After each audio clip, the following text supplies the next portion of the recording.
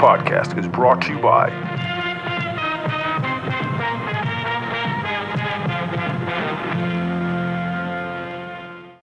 Another day is here, and you're ready for it. What to wear? Check.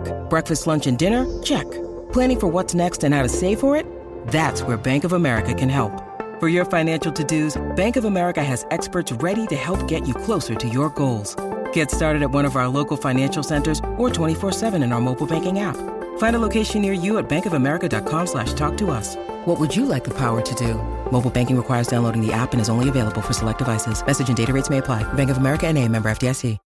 When you need mealtime inspiration, it's worth shopping Kroger, where you'll find over 30,000 mouth-watering choices that excite your inner foodie. And no matter what tasty choice you make, you'll enjoy our everyday low prices, plus extra ways to save, like digital coupons worth over $600 each week. You can also save up to $1 off per gallon at the pump with fuel points. More savings and more inspiring flavors make shopping Kroger worth it every time. Kroger, fresh for everyone. Fuel restrictions apply.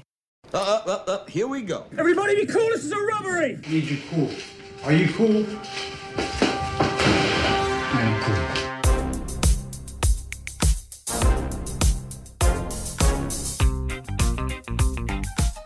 Are you gonna bark all day, little doggy, or are you gonna bite? Oh, I'm sorry. Did I break your concentration? Ready to fly, bitch! I'm a killer.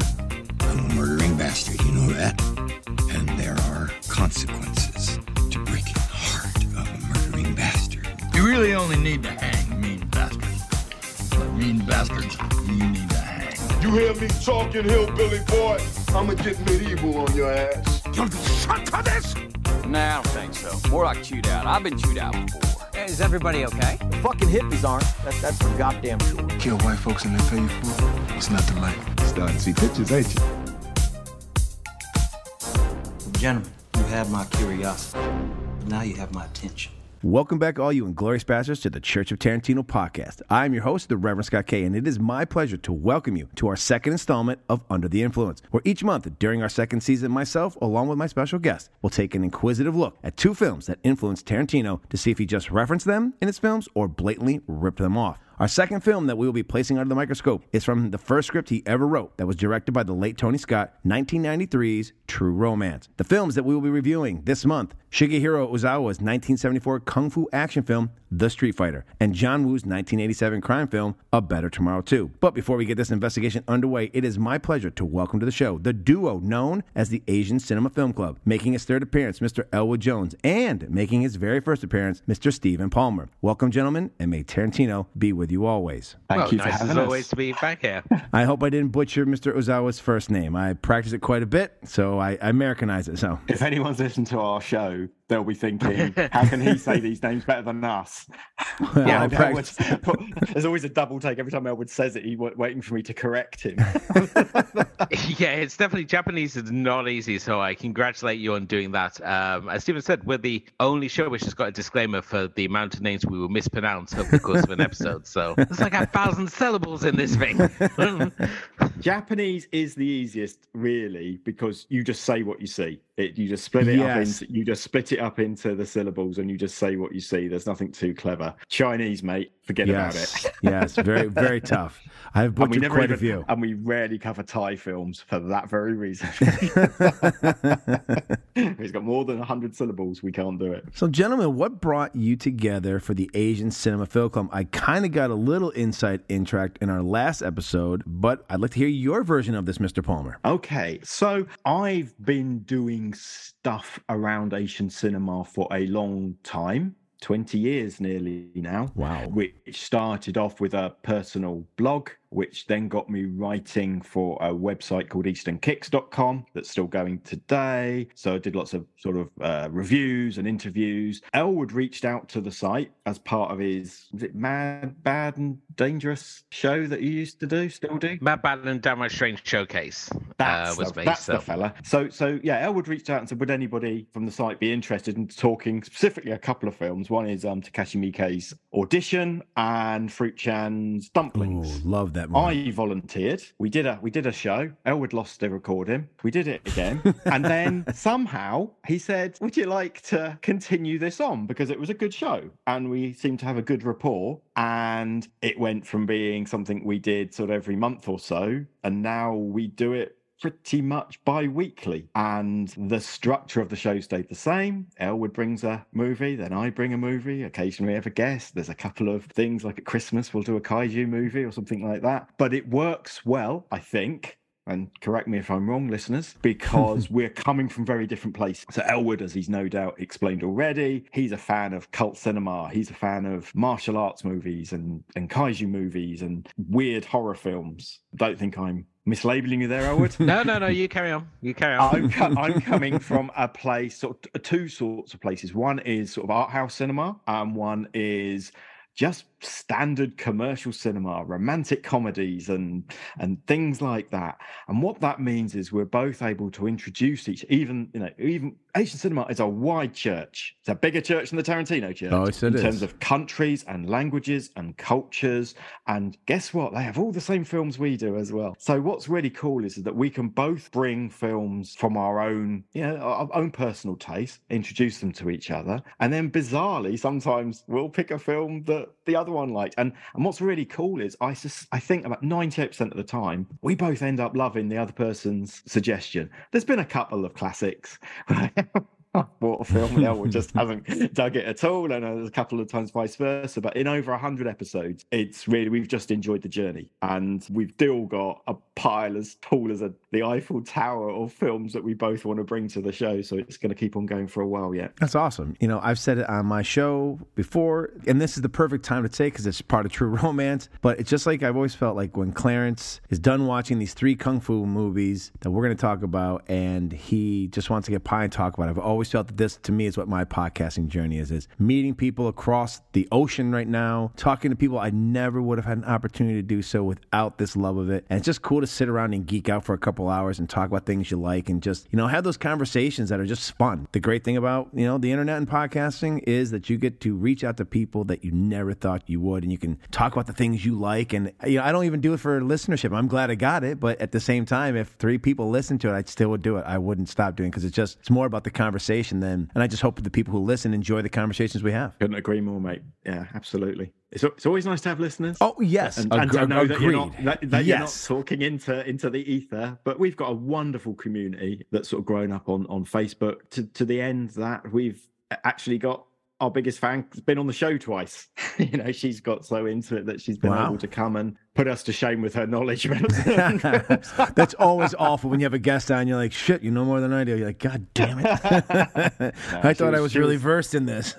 She was marvelous, but that's just the fun of what we do. That we've been able to build a really nice community. And when Elwood tells me, let's face it, I'm always the guest, right? Elwood does all the hard work. He does all the editing and stuff like that. And when he tells me sometimes how many people have listened to some of our shows, I'm like, what on earth is going on? I know. But we enjoy the chat.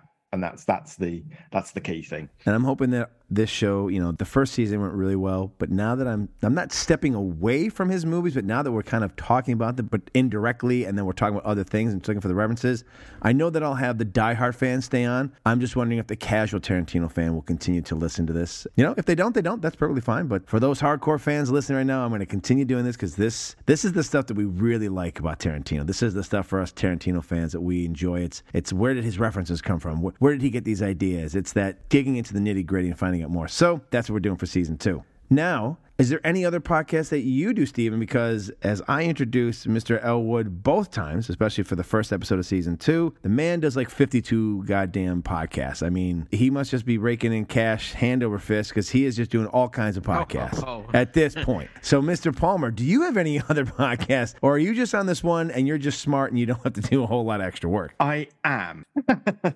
I have my hands in a couple of other things. However, the heart and soul, the prime thing is the Asian Cinema Film Club. I often guest on the Eastern Kicks podcast as well. But that's just more because I'm a long-term contributor and sometimes doing a bit of cross-pollination doesn't hurt. There's a few Asian cinema podcasts and we're all one big happy family. I also edit and produce a podcast that I sometimes go on but try not to, called In Their Own League, which is a podcast about, I'm going to butcher its ethos, but basically females in cinema. So not just directors, but cinematographers and editors and actresses and or female stories in the widest sense. So I try not to go on the podcast because I don't think you need another male voice on that. But you I don't do need to mansplain it. Yeah, exactly. So I do that, and I also do another podcast which is going to make everybody laugh, which I do with sort of one of a colleague that's been on a couple of our shows, Emily, where we are covering every single Barbie movie that's ever been made, all the Barbie animated movies. Which is actually coming to fruition because with the big movie coming out next year or later this year. Will you be covering that? We will be covering that, indeed. Wow. We've done nearly 20 of the animated movies. We're about 2/3 the way through, and actually it's suddenly got a surprising amount of traction, but I'm guessing that's because of the new Barbie movie. The new Barbie movie. So we'll be covering that. So I've got lots of varied interests. Yes, you do. It's not just that, but that's cool because that's what makes cinema great. But every time I mention it, everyone laughs. Have there been any good Barbie films that you've watched? Like, have you been surprised that you're like, oh, I actually like this? So the idea is Emily grew up with those movies, and my kids grew up with those movies. So I've seen a lot of them already because my kids love those movies, and so we just sort of be an interesting contrast, sort of 30-something and a 50-something talking about these movies. But you know what? Some of them are pretty good. You know. Yes, they're 75-minute long animated movies. They're not Pixar. They're never going to be that. But actually, they're really kind of interesting because, again, maybe, because we're all guys, we didn't play with Barbies. We don't understand. But it's actually quite a feminist thing going on. There's some really interesting stuff as Barbie as a hero is very not like what you think it might be. There's all kinds of different stories. Some of them are drawing, they're sort of not retellings, but they're reimaginations of classic stories like The Three Musketeers or Rapunzel or something like that. And others are just their own thing. And I would say the vast majority of them we've bloody enjoyed. And some of them are really fucking good.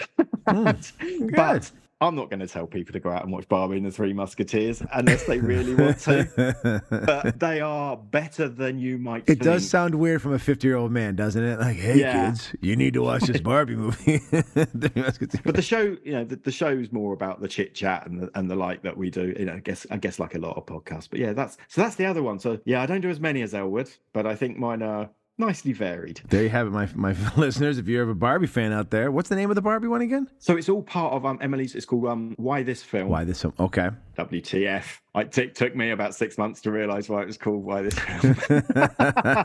So she basically alternates. So she looks at a film with somebody else every couple of weeks or so, and then in the alternate episode she does a Barbie show with me.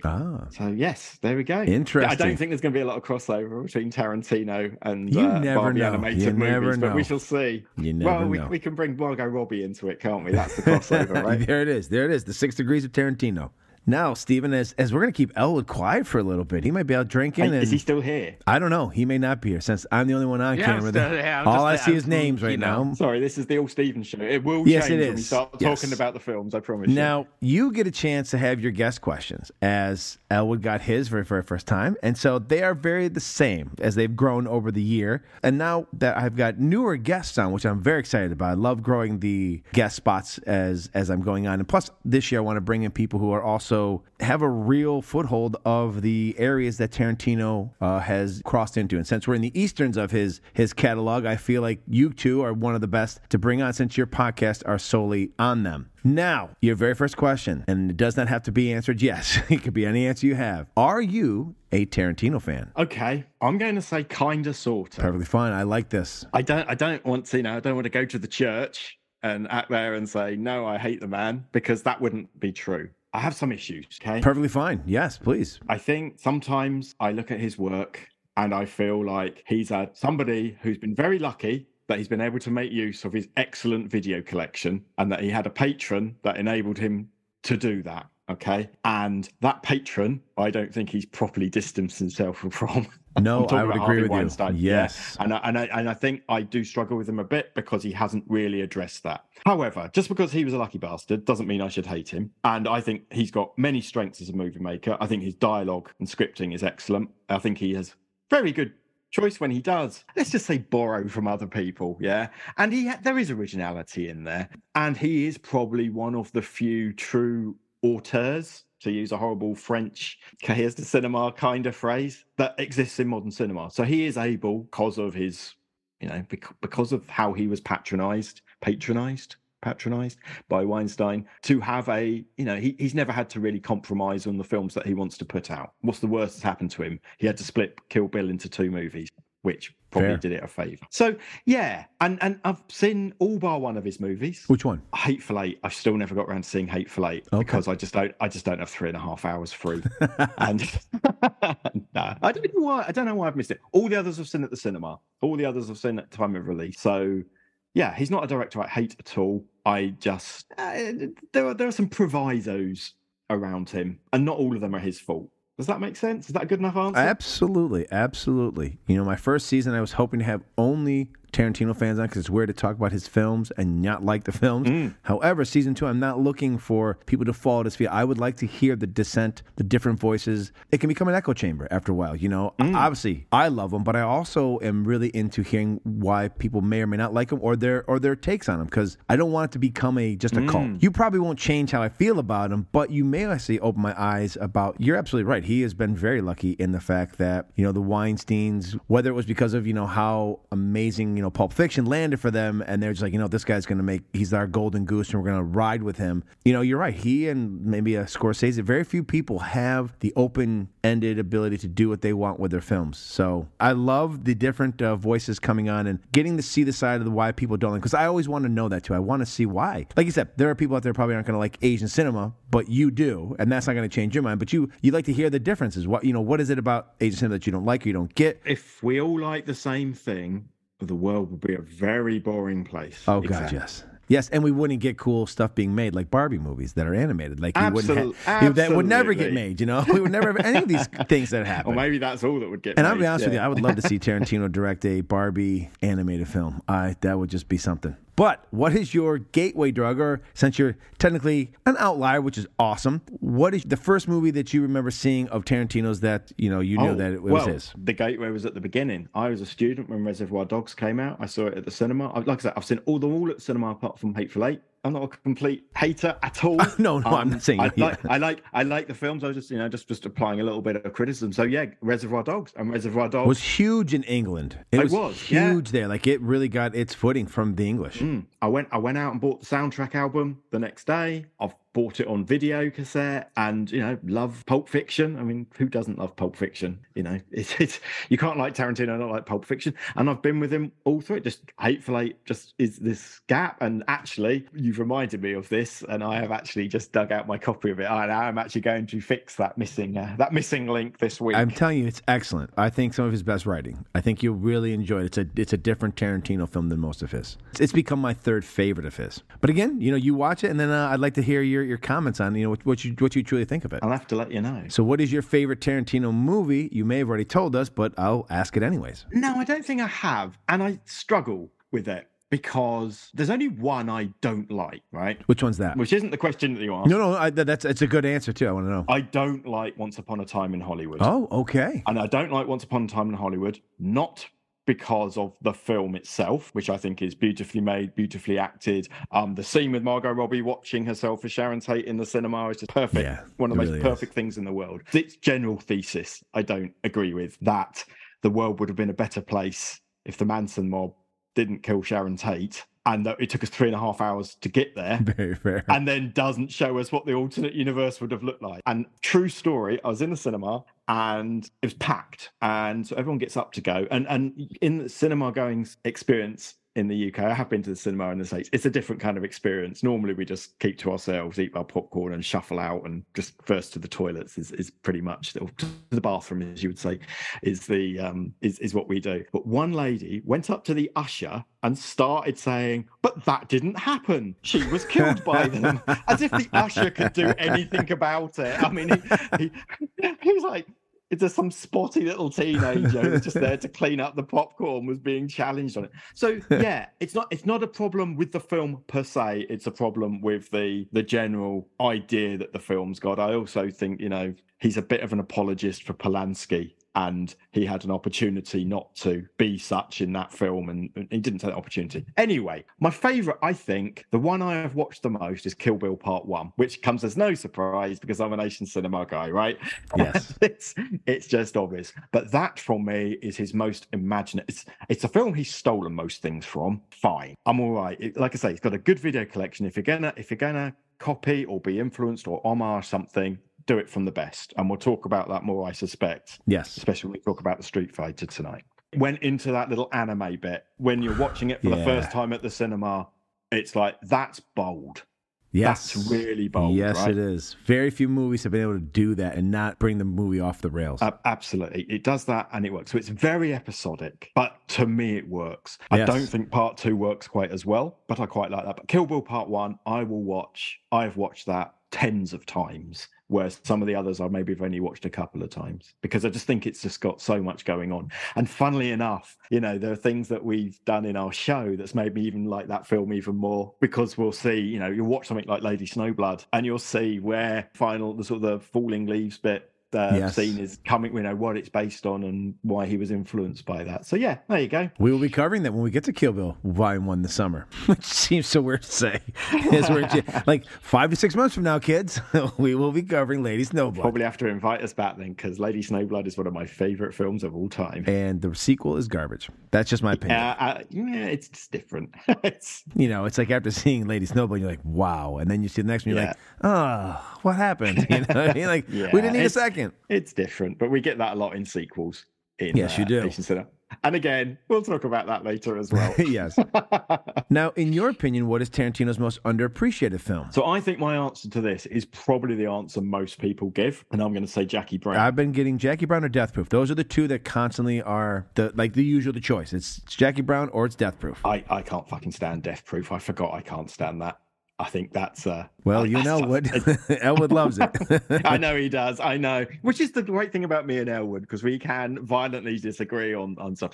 I just think, I'm not going to talk about that, but Jackie Brown, I remember seeing that at cinema and actually walking out quite disappointed. I'm there with you. It's hard. It's a hard follow-up after Pulp Fiction. I didn't get it, and I thought, well, he's got the trick. He's got the Rashomon thing going at the end, where we're re-seeing some scene from multiple viewpoints. That was kind of cool, but the general story itself, didn't dig it at all. Over the years, I've revisited it 2 or 3 times. As you become the age, well, as you become more experienced in watching films, you learn a lot more about that style of movie, not just sort of the blaxploitation stuff that Pam Grier is famous for, but Elmore Leonard, the whole thing. My understanding of what he's trying to do and his implementation of it. And actually, I think it's probably his smartest film. I think it's got, I see a lot of people call it slight, but I think it's actually got more of a script, more themes, more ideas going on than many of his other films, which I think sometimes can be a little surface level and not much depth, whereas I think Jackie Brown has got depth.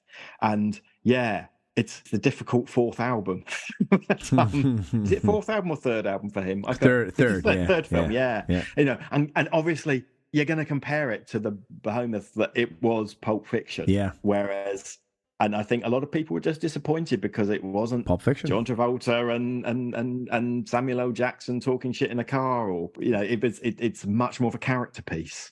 I suspect in many years, when there is a retrospective, when he's, when we're all long gone and people go back and look at it, I think you'll find that Jackie Brown will actually have a legacy much higher than it's possibly rated today. I would agree. And as I've grown, seeing it in my 20s and now seeing it in my late 40s, as we just did the 25th anniversary of it last year, I mean, it's a big difference in 25 years, because now I see myself as the characters. As a 20-year-old, I couldn't see this, mature love story. And now, and the age I'm at, I'm like, oh yeah, no, that makes sense. I'm now seasoned enough to understand what they were talking about what they're going through. So I agree with you on this one. Now, who is your all-time favorite character in the vast multiverse that is the Tarantino verse? Yeah, well, for me, it's going to be the bride. It's a good choice. She's a great choice. It's going to be Uma Thurman in some way, shape, or form. I don't really know why I like Uma Thurman so much, because she's a weird-looking girl. But as a muse for Tarantino, she has worked wonders. And I think the bride, yes, across 2 films, but she still works in 2 ways. One is she's a very simplistic character that's just driven by revenge, right? and she's and you know, I could have said Elle Driver as well in that sense. Yeah, I quite like that character. I love all the girls in those films, to be honest with you. I think the fight scene between Thurman and Fox at the beginning of Kill Bill is also one of the greatest things ever in the world. But I just think Thurman has just got this charisma, and Tarantino just is somehow able to imbue her with something special. She's a great actress, but she's special in those films. And she's the one in other ones of, you know, Mr. Pink springs to mind, but that's just from a few lines. You know what I mean? There's a few quotable lines. The Bride I will always go back to, but you know, that's because I do hold Kill Bill Part 1 up to a much higher standard than the others. And lastly, before we can bring back in your cohort, Mr. Elwood, who's probably doing lines of cocaine as we speak. As usual. Whose career would you like to see Tarantino give a boost to with his last film, if in fact it is his last film? So behind the scenes view here, you did give me these questions earlier, so I'm not just coming off. I did. No, yes. So I thought this is one I struggled with. Right, it's a really excellent question because he has been, you know, I would say, you know, he was part of the, you know, he helped resurrect Bruce Willis second time round. Agreed. Know, he's got a history of this. He obviously Pam Grier, we've already talked about, brought her back to them. But somebody I thought would be really interesting to see him direct, and I don't think he's done it.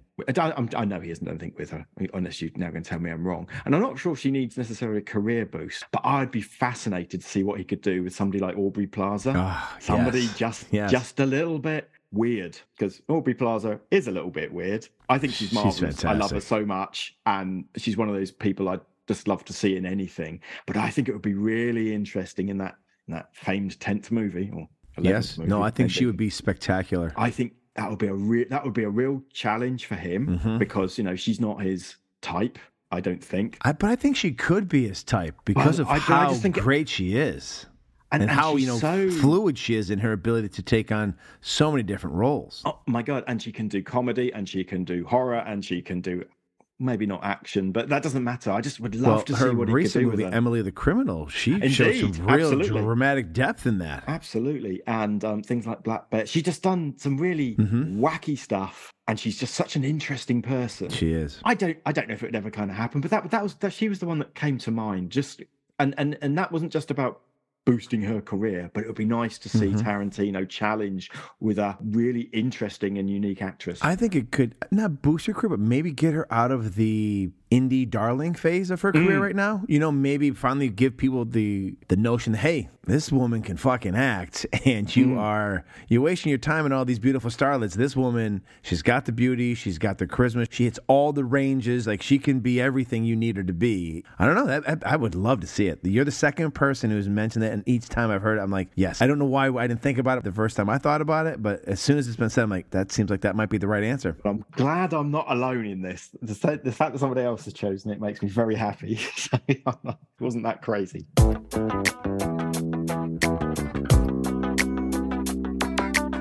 The time has come to find out if Quentin Tarantino is a cinematic genius who has put his own spin on the references he's cherry-picked from some of his favorite films that have influenced his career, or if he's, as his detractors say, a talentless hack who has blatantly ripped off moments from those films and claimed them as his own. This month's suspect is True Romance. Let the investigation begin. All right, well, I will now bring the duo together. You decide who's Batman and who's Robin, or, I'm sorry, that's American. You decide who's Sherlock and who is Watson. And who's Watson. Thank you. What a dumb American. Actually, I know who's Sherlock and who's Watson just by your voices, but that is not fair. So you decide between you who's Sherlock, who's Watson. Now, this is an interesting movie for me to discuss, and some of my fans are probably like, why are we discussing a movie that he technically didn't direct? And I'll explain. I had to pick 12 movies for the season, so I decided to split up Kill Bill into Volume 1 and Volume 2 because they are both completely different films and have completely different references in them, even though it is one film, and that has been said by him, and I believe it is one film, but it was released differently, and clearly Kill Bill Volume 1 is Eastern themed, and clearly Kill Bill Volume 2 is his spaghetti Western themed version of those two films. So they have different references that I want to cover. Dropping Natural Born Killers because that is a great film, but is so stretched away from the way anything Tarantino would do. We're still going to do From Dusk Till Dawn because while Tarantino wrote it and also acts in it, his best friend directs it, and there's still a lot of notes in there, and the two of them obviously worked on it together, so that feels like it's an easy one we can go through. But True Romance, even though he did not direct, I feel Tony Scott did an amazing job at making this feel like a Tarantino film. It has all the notes and beats, and I've heard it said, and I actually like this, it's a Tarantino movie on cocaine. And I absolutely 100% agree with him. I really do feel like they did make this movie as close as he could, and he kept a lot of the stuff in it that I would be surprised that most people would get rid of from Tarantino's script. And the first thing is, before we actually jump into the actual films, but this is how we're going to lead in, why do we think Tony Scott kept the references of the films in the script in this film? And the main ones being obviously the Street Fighter, and obviously when we get to see A Better Tomorrow 2, and there's some other ones in there. But up until this point, and I've looked back at it and thought about it, not many directors put other people's films in their film as a part of like the everyday occurrence of human life. So between the two of you, why do you think that Tony Scott decided to keep these references from Tarantino's script in his actual film? So, yeah, when it came to the script, I think the fact that Tony Scott does not know a film that he can slot in, and because Tarantino at this point, he'd already given the Top Gun speech of how Top Gun's about the gay fighting force of America, and it's that wonderful thing. He's still trust that if Tarantino's giving references to things, that he knows what he's talking about. And these films, they haven't got, at this time, they've not really got distribution, so they're dirt cheap to pick up the rights for, to get things like Better Tomorrow 2, Street Fighter, Return of Street Fighter. These are really cheap things to get hold of. You can probably just go down to Chinatown and pick them up and bootlegs of these films, and then just slot them in his film and not really have to worry too much about the rights. So I think Scott had enough sort of faith in Tarantino's references just to go over it and go, this kid knows what he's talking about. He's a video store kid. Let's just roll with this. And you see it when Tarantino did the script doctoring for Crimson Tide. He's got references like Silver Surfer, The Sea Should Not Have Them, because he just knows that Tarantino has probably forgotten more about film than he's ever going to know. It's true. So he just puts his faith in this kid. He's sort of this sounds good. I'm just going to roll with this. This kid clearly knows what it is. And in turn, he created this impossible fantasy for film fans that we all still hope is going to happen one day, and it's never going to happen, where the pretty girl is going to come and spur popcorn on us in a kung fu triple feature. As I said to my wife, it's just this impossible fantasy that's never going to happen. Because pretty girls don't go to kung fu triple features, that's for one. They do if they're hookers and they're paid to. So there is that. Yeah, I always cut that part of the story out. Probably smart way to do it. Probably the smart part. She's a pretty girl. She's being paid by his friends, going to a popcorn. It's sort of just give him a nice evening. And that's the story we tell when we tell about the true romance fantasy. Well, outside of major cities, like maybe where Tarantino is, getting the triple bill of a kung fu film is going to be hard to do as well. It depends where you are. I mean, if you're in Birmingham or London, then yeah, there's places like the Electric, there's the Prince Charles, there's places you can go and see a double feature. If you're out here in the sticks of Gosport, no, it's not going to happen. So unless someone wants it in your house, and that may be a different film entirely. I think that's called The Strangers. Mr. Palmer. I guess some of it I've got to agree with Elwood in what he said. I mean, I think showing, what's it called, diegetic? I guess that's an extension of what it is, where we're watching a film within a film, an existing film within a film it's not without precedent. I'm just trying to think of an example, and the only thing I can come up with is in Jackie Brown when they're watching the babes with gun stuff, because I can't get my head out of Tarantino right now. But I don't think it's without precedent. It's what's interesting is sort of is that Tony Scott has seemingly just run with that script. Yeah.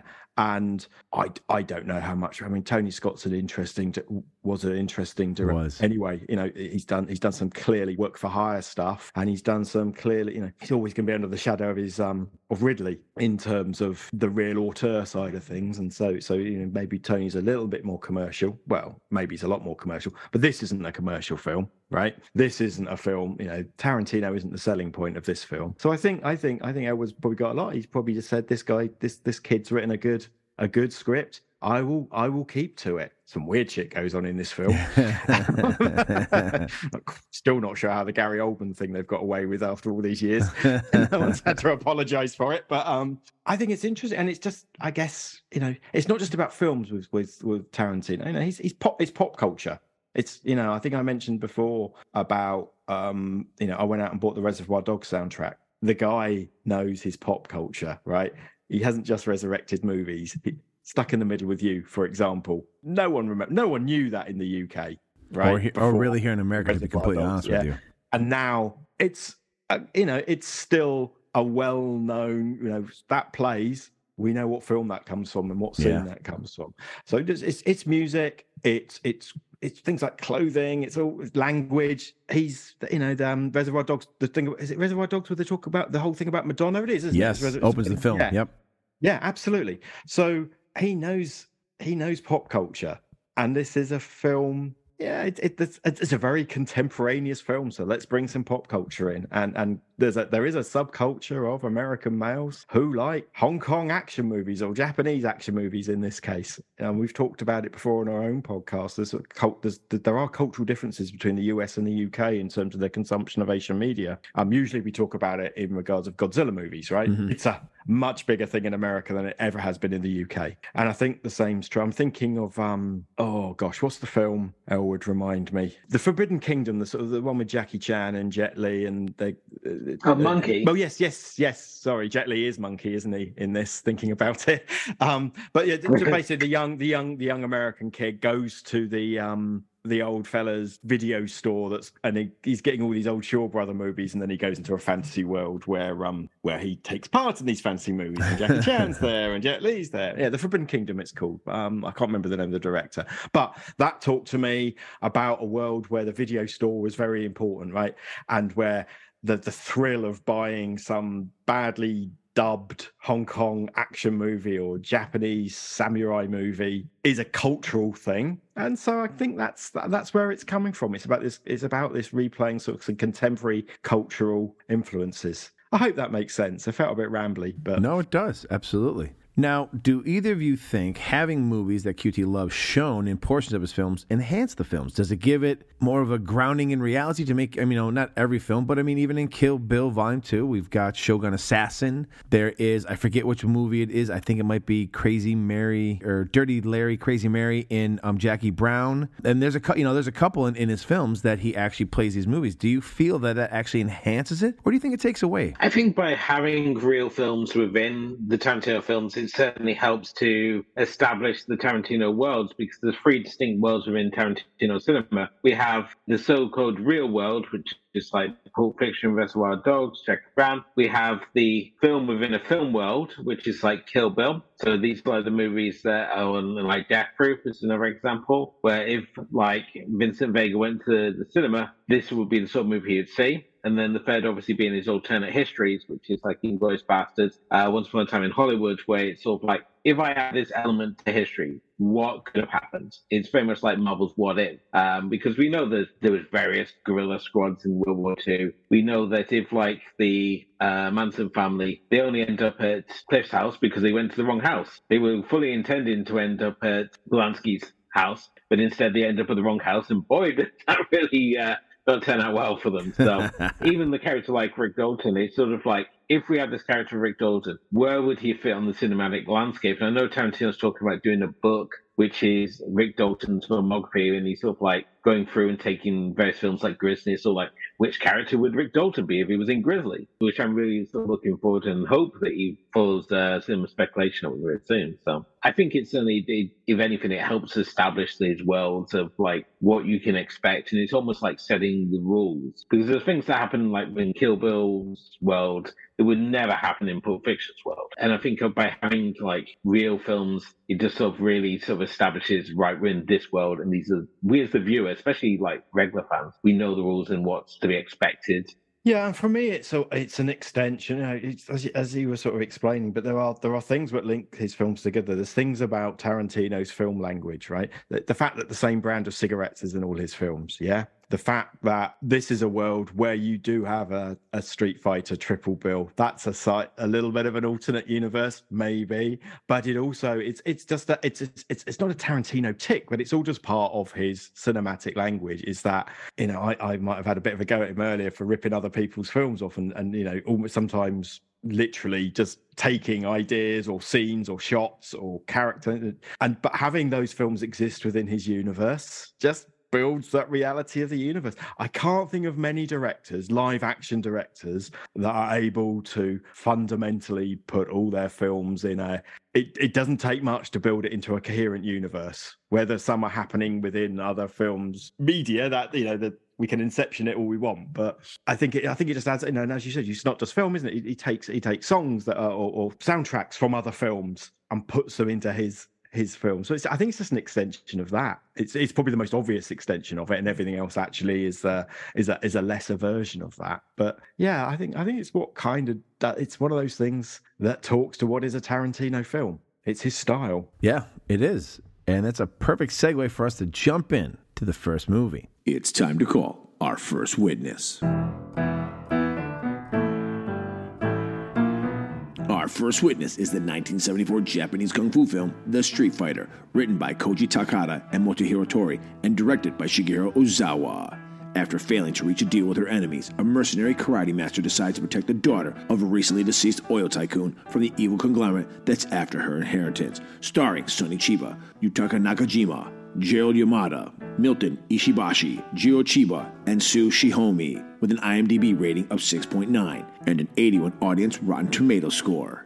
Now taking the witness stand, The Street Fighter. Now, I had never seen The Street Fighter before. I'd always wanted to, because obviously True Romance was my gateway drug in, and I've loved True Romance forever. It's coming up on its 30th anniversary this year. And again, in the first three films that you could put in the Tarantino world, so with Reservoir Dogs, we talk about Pam Grier. And 5 years later, Pam fucking Grier is in Jackie Brown. In 1993's True Romance, Sonny Chiba is the Street Fighter, and those are three Sonny Chiba kung fu movies that Clarence is going to go see. And 10 years later, Sonny fucking Chiba is in Kill Bill Volume 1. And in 1994, they're sitting in the diner, and Samuel L. Jackson's character is just going to walk the earth like Kane from Kung Fu. And the star of Kung Fu, who played the titular character Kane, is David Carradine. And 10 years after that movie comes out, David Carradine is motherfucking Bill in Kill Bill Volume 2.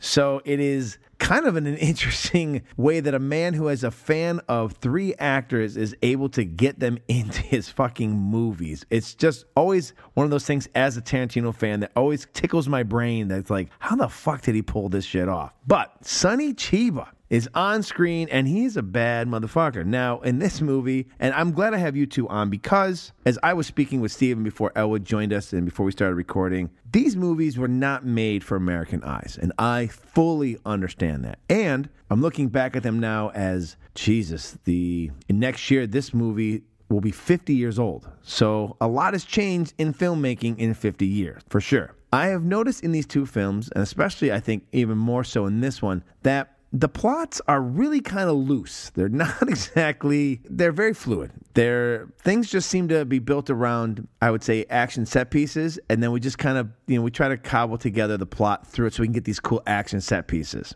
But what this film did for me, and I'll talk to you about it, is in America, we had Kung Fu theater here on Saturdays, especially in the 80s. And that was my indoctrination into the Kung Fu genre, which is why I think for people my age, Gen Xers, why Kill Bill was such an exciting movie is it was that sudden influx of our childhood being brought back from these Kung Fu movies that we had seen with the bad dubs and the weird sound effects and everything, all the stuff that kind of Alabama does in this film when we get to the next movie. But to hear the Kung Fu sound effects again was an unbelievable wave of nostalgia that I did not expect to hit me when I watched The Street Fighter. What is your gentleman's take on this film? And you probably have seen this before, and you have a little bit more insight into the Asian cinema than I do.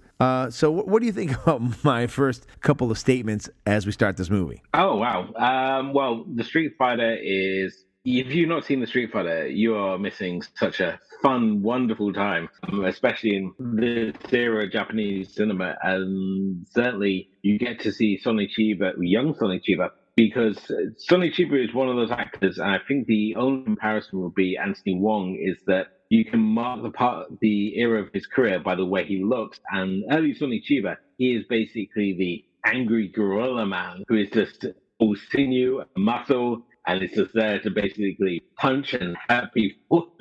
That is his whole thing. And as he matures in age, he's sort of like evolved into like playing like businessmen and Yakuza bosses. And Anthony Wong started off as like greasy thug, and just like the most awful people.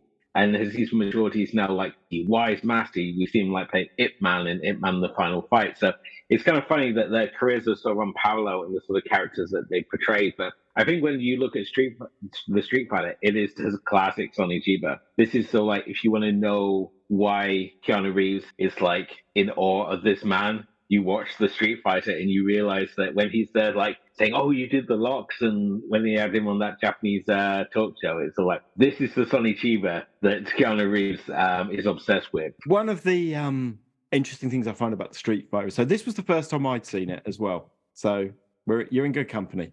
I have seen some of the spin-offs, bizarrely. And we've covered one of the spin-offs on our show, Sister Street Fighter, haven't we, Elwood? We have. That's a wonderfully bonkers time as well. That's totally bonkers, but probably a little bit more inspired from The Man from U.N.C.L.E. than it is from... Anyway, my point was, this is a Japanese film. Japanese cinema, since 1974. Japanese cinema, it's not without martial arts cinema, but the popular genres of Japanese cinema probably in this world would more often be sort of samurai-based or something like that. So Sonny Chiba, to me, is a bit of an outlier. There are martial arts films from Japan at this time, but Sonny Chiba and his status as a martial arts superstar and somebody who can carry a movie just by his name alone, he's fairly unique. Most of this stuff was going on in Hong Kong or in Taiwan at the same time. So those Shaw brothers were not quite at the time of Golden Harvest yet, I don't think. But yes, it's interesting because of that. And what you said is about the way they just feel like it's just action beat after action beat, and the plot doesn't make a lot of sense. And I'm going to be honest with you, some of those transitions, like, hang on, how did we get there? And it's a very easy sort of film to take the piss out of if you want to, if you're not willing to take that extra step and say, hang on a minute, let's just appreciate the gurning craziness that is Sonny Chiba. I mean, I'm not sure he's the greatest actor, and there's so much of this film which is just wrong. Oh yeah, I was about to get into some of this. I was starting easy. We'll talk about some of that in a minute. But the point is, certainly out of Hong Kong cinema at this time. So we talk about the Shaw Brothers. A lot of this cinema is literally made up on the fly. Yeah, they've got X days of shooting. They've got X amount of budget. They've got some characters. They might have a broad idea of what they want to do, but really they're making up. They'll have an action director who will, and that may be the star. It may not be. A lot of it is made up on the fly. And then if you do something kind of interesting, or maybe you hurt a stuntman so he can't come back tomorrow, that will impact how the plot goes, right? I also watched this. I couldn't get a subtitle copy, so I watched a dub, which is something I haven't done for a long time. So good. So usually I'm anti-dub. Well, like I said, case, this is the nostalgia of the 80s Kung Fu theater here, is it's all dub, right? So there was no subtitles. You just got the dubbed version. The dub work was very nostalgic. Like it was like I was transported back to the 80s. I was a little kid again. And fans who are younger, who've never had this experience, it's going to suck. You're not going to understand. Like, it really is a thing that'll go over your head. But if you can somehow work your way into it, it is absolutely glorious when you can just listen to the dubs because of how bad they are. But also, I don't know if you noticed, but I rented this on Apple TV, and in the opening moments of the movie, the warden's voice, whoever's doing the warden's voice, I don't know if he died. I don't know if like the dubbed version got burned. It's like, we got to redo this. The voice changes immediately, and it's striking. So I can tell you, and Elwood's going to call me the professor now, but I can tell you why this is. So the film in the UK, it was an X film. And I don't know what the equivalent would have been at the time in the States. This film was basically cut for content, for violence. And I believe they lost the dub. So when they released it fully again, they had to do new dubbing. You could tell. Even Sonny Chiba's voice dub over is changes. That is why because I guess what you've seen is the fully restored version, like 7 minutes or something. Different people literally did the dubbing. That's why. They didn't dub the whole thing from beginning to end. They just dubbed the missing 5 or 6 minutes. And that's why. That's what was enjoyable about the film, even though it's like all over the fucking place. And really, it's just about Sonny Chiba being the Japanese Bruce Lee, as they even bring in Bruce Lee's name in the beginning of the film. They literally say it. They say, yeah, he must think he's Bruce Lee. That's exactly what they fucking say. And then all of Sonny Chiba's mannerisms are just like almost like a slower, he's almost posing. Like every time he does his moves, like, Bruce Lee was like, whoa, and they'd be really quick. Sonny does it all like, almost like guttural, like he's got to breathe hard and he's like tensing his body, like almost like he's a bodybuilder and he's posing as he's getting ready to do his moves. It was just so nostalgic about it that I'm sure some of my listeners who are younger will be like, this movie's fucking batshit crazy. What the fuck are you talking to us about this for? I just could not get over the fact that all of a sudden I was like, wait a minute, that motherfucker's voice just changed. I'm only a minute and a half into the film. Like, holy shit, I'm in for a ride. Funny you obviously mentioned about the noises he makes, because obviously in this one he's supposed to be half Chinese, half Japanese. Yes. So his father has taught him this combination of Chinese boxing and karate. Yeah. So the noises, this will be Chiba's attempt to replicate the channeling of Chi, which we see so familiar in like the Hong Kong cinema. Obviously, Bruce Lee was very vocal in it. But with Chiba, he can't get his voice that high, so he has to go the opposite direction. So it's very low, and it's almost animalistic power that he's drawing upon to like power himself. But there's a lot of similarities when you look at how Bruce Lee's characters, he's not a hero. He's gained his abilities through intense training. And we see it with Chiba's version where basically he's got his home workout while his friend Ratface punches him repeatedly and jumps on him. So they both are shown as like gaining power through hard training rather than just superhuman ability, which we would see more from like the Van Dammes and Seagals, which less about the training, just he has superhuman ability to deflect anyone. Well, I found what was one of the funniest things. I knew I was in for an enjoyable ride is when the movie starts as Sonny Chiba pretends to be a monk who is going to go give, I guess, the last rites to this guy who's going to be put to death. And he uses an ancient technique called an oxygen coma, which fucking love it. It causes him to appear to have a heart attack, forcing them to postpone the execution just so he can later fight him down the road. And that's exactly what he says to him. Hopefully later we can have a death match. It just was like so fucking ridiculous. But yet it's one of those things like if you can enjoy cinema for cinema's sake, it's so fun. Like if you're one of those people like, you're high flute and you're like, pinky in there like, oh, this is not for me. You're not going to enjoy this film at all because it is all over the place. And if you're not a fan of Kung Fu theater or Kung Fu movies, you're not prepared that in almost all of these type of films, the police are Keystone Cops. They are inept. They all cry. Like they're all run away and they make these weird noises and they're scared little children. It's been such a long time since I've seen one of these films that it took me a minute to get back into it, but it was just so much fun to watch these old tropes come back to life and be like, oh yeah, that's right. I forgot about how these films used to go. And yet, I mean, I don't know if we're just going to go through the plot, but there's a well, there's not much of it, but go ahead. I mean, you mentioned Elwood. There's this sudden backstory that comes in. We basically have this classic moment where Chiba goes in and sort of challenges an entire dojo to a fight for some reason, plot reasons. It's because he's trying to be Bruce Lee. It's like like I said, they're doing Bruce Lee without being Bruce Lee. But then that gives us, and this is a classic sort of martial arts cinema of the time. Let's have something bit more convoluted. Elwood mentioned it. Turns out that he's from a mixed race heritage, right? He's part Chinese, part Japanese, and we heard about you. And there's this lovely black and white flashback to the dojo master knowing about him as a child. But that's really deep because the enmity between Japan and the rest of Asia is strong still. And back in 1974, mate, what happened in the Second World War between China and Japan, that's what the Second World War was about in that half of the world. And that just shows a little bit of depth there.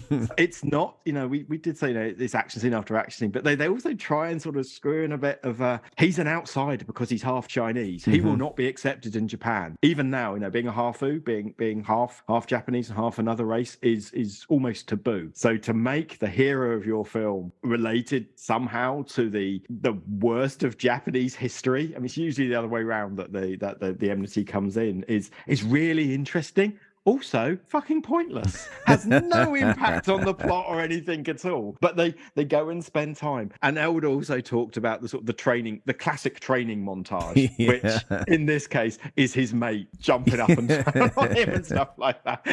And again, you never really get the friend explained except in a sort of a throwaway comment. Yeah. Oh, you rescued me in Singapore. I want to know what happened. But unfortunately, spoilers, he dies a few scenes later. Even the black and white, though, like the little boy, like again, like I understand, but like his dad is just taken in. He's like, oh, he's not the one, and then all of a sudden they just like really shoot him quick, and he dies fast, and the kid is hardly has much of a reaction. You're just kind of like, I think I'm supposed to have a moment here, but I don't think this is landing for anyone in the audience right now. It was like, hey, we got to have some kind of cool backstory that's going to make people feel something. At that moment, you're like, nah, didn't do it for me. It's more like we got some black and white film stock to use up. Yes, that's the producers have given us this. Let's do it. But it's not totally without soul. This is the point I'm trying to get at. It just doesn't always reach those points. It doesn't land where it's like it's supposed to. Like it just doesn't have the impact that you want it to have. Now, another thing, and this is what I think you were leaning towards, Mr. Palmer, and that is Kung Fu films have never shied away from ass-kicking women, but also kicking women's asses. They've never shied away. And also, and maybe you two can talk about this because we kind of tiptoed on this in the first episode that Mr. Elwood was on with me, and that is Asian films have had heavy sexual assault, at least the earlier films. This one's no different. Sonny sells a girl who owes him money to sexual slavery, and she is raped. He then tries to kiss every woman he meets, and in a weird twist, he kisses the daughter of the oil baron, who is repulsed by him, but by the end of the film, she may become his girlfriend. So while Sonny is definitely the wannabe Japanese hybrid of Bruce Lee, he's also a very anti-Bruce Lee and definitely a bit of rapey vibes for sure. Gentlemen, please enlighten us, our listeners, as to this trope in Asian cinema. I'm not sure. Elwood's probably talked about this before with you, but the attitude to sexual violence, the misogynistic nature of their societies, even today, is not as... The Me Too movement has hit Asia and Asian cinema, but maybe a bit after it hit our culture. And just what rape is in Asian cinema and in Asian media in general, you know, even something like Straw Dogs, right? Yes. Which is probably contemporaneous with this. Rape is something that is bad. It may have been glorified, but it was never seen as something just sort of casual that your hero might do. And Asian cinema and Asian media in general has a different view of it. This is casual, and although one guy does get his cock ripped off because he's a rapist. He does. Which is another thing that Elwood and I seem to have to suffer a lot. There's a lot of cock ripping in Asian cinema. We have a weird trope of penis trauma on our show, and we have no idea how it's happened. Well, the funny thing is the penis is ripped off. Like, I know this is 1974, so this isn't, we're not talking about the new standards of special effects and practical effects, but it looks whatever he's holding looks like some kind of extra chicken bit he got from Butcher Shop. It looks nothing like a dick. And it's even later when he rips out the throat, it's like it seems like the same piece they use. It resembles nothing of a human body part at all. It's also dispelling some myths about black men, isn't it? Well, I don't want to say I'm glad you did. Yes. I was like, wait a minute. Yeah, no. So where I was coming to is it's not just in this sort of casual misogyny, this casual use of rape as some kind of action beat. It's that it's quite often used in comedy. And we've seen films where, comedy films where it's, I'm going to rape that girl. And that's meant to be the laugh line. And it's a cultural thing in terms of the language. And sometimes it might get a bit lost in translation, I suspect. But it also talks to a culture which maybe hasn't quite matured as maybe hopefully we have in the West. I don't want to become too woke about it. No, I know what you mean. It has given Elwood and I some discomfort in some of the other films we've seen. And in this film in particular, I don't think Sonny Chiba's character is necessarily our hero. No, he's just our protagonist. Yes, exactly. And you absolutely point out, the guy at the beginning that he sort of pseudo rescues from prison. Yes, it's his daughter or sister. It's his sister, isn't it? Yes, that's right. And he sort of sells her into, and there is another subplot There's another subplot where that sort of is also playing around at the same time as the bigger story. Yes, because her other brother, who didn't come to pay him, he does some weird flying sidekick, and Johnny Chiba ducks. He goes out the window, and he dies, and then she blames him for it. I don't know what was his plan. That guy that was he doesn't just sort of he goes at him, but he leaps miles out of that window. Yes, that, it was just ridiculous and hilarious and wonderful. Yes, and it was. There are 2 scenes of people falling down buildings, or I think Sonny Chiba falls later on, which are quite hilariously low rent. But it's also when you talked about him kissing the girls. He kisses that girl. And he kisses, like you say, the oil barons, the sort of the. Soon as he meets her, he goes there to kidnap her, and he's kissing her. You've used the word kiss. I would use the word aggressively grabbed and bit on the lip. Yeah, well, yeah. It's not my kind of first kiss, and I kind of understand what they're showing, but I think even at the time that's weird, and he's just weird all over, and he's like. He's your weird rapey uncle that you don't want to have come to Christmas. Yeah. He's the weird rapey uncle that's got a lot of martial arts gear in a dungeon downstairs, and he's ripped as fuck, but you really don't want to spend any time alone with him. And so it is sometimes hard. You're also meant to see him as the hero and you want him to win. And sometimes you think the other people aren't as bad as our hero. Yes. Yeah. So there's this, but that's what kind of makes it kind of interesting as well. But I hope nobody watches this film and thinks, I want to be like Terry in this film. No. It's because he's no hero. Help people go see these films so they can see the references and they can kind of, see the things that were inspiring Tarantino. But I also want to give him a little backstory, because if you've not seen films like this before, I don't want you to think that suddenly Church of Tarantino is turned into an all-rape festival that's just like, hey, go watch all these Asian cinemas. And then all of a sudden they'll be like, well, why is there so much aggressive sexual stuff going on? Because it's not something that happens in the Tarantino verse. It's actually the opposite. Is when stuff like that happens, a Sonny Chiba character like this in a Tarantino film would find a very untimely and brutal demise, as most rapists in Tarantino films do. So that's the flip of that. It's funny, really, when you look at Tarantino, though, and a lot of his comments you listen to, like the Video Archives podcast, it's a very blasé approach when it comes to rape and sexual violence in films, and certainly when you've seen him, like, he's shown a love of rape revenge movies and revenge-o-matics. And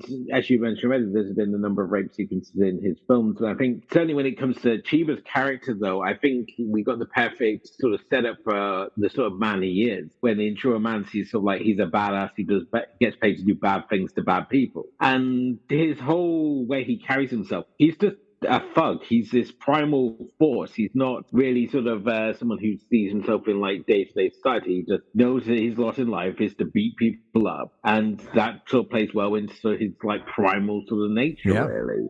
Which is why he's like carries himself as this almost like caveman force, and why he can't have like normal relations with women and must force himself upon them. Well, even Tarantino writes it into the script and has Clarence say it when, Alabama dumps the popcorn and then sits next to him, and she's saying, can you catch me up? And she goes, well, who's the guy there? And he's like, well, that's Sonny Chiba. And she goes, well, is he the hero? And he goes, it's not so much a good guy as he is just this bad motherfucker who likes to beat people up. Like, he even says, like, he's not a hero. He's just this dude who can whip people's asses, like, he very maybe blasé about it, but he is kind of saying that, hey, you know what, the Sonny Chiba character, many years from now, if you get a chance to see him in Kill Bill, it's not the same debonair, nice guy, great swordsman as the person who you're going to see on screen. He's kind of like Ian Fleming's original vision for James Bond, who's just basically a thug in a dinner jacket. And obviously the films have smoothed out his character more, so he's more this sort of like wisecracking, smooth guy. But in the books, as I said, he's just a thug. He's an obsolete weapon of the Cold War that they basically keep around because he can get the job done. And I think Chiba is kind of like the extreme of that, where he is just like a thug who will get the job done, but it isn't going to be pretty. He doesn't use cunning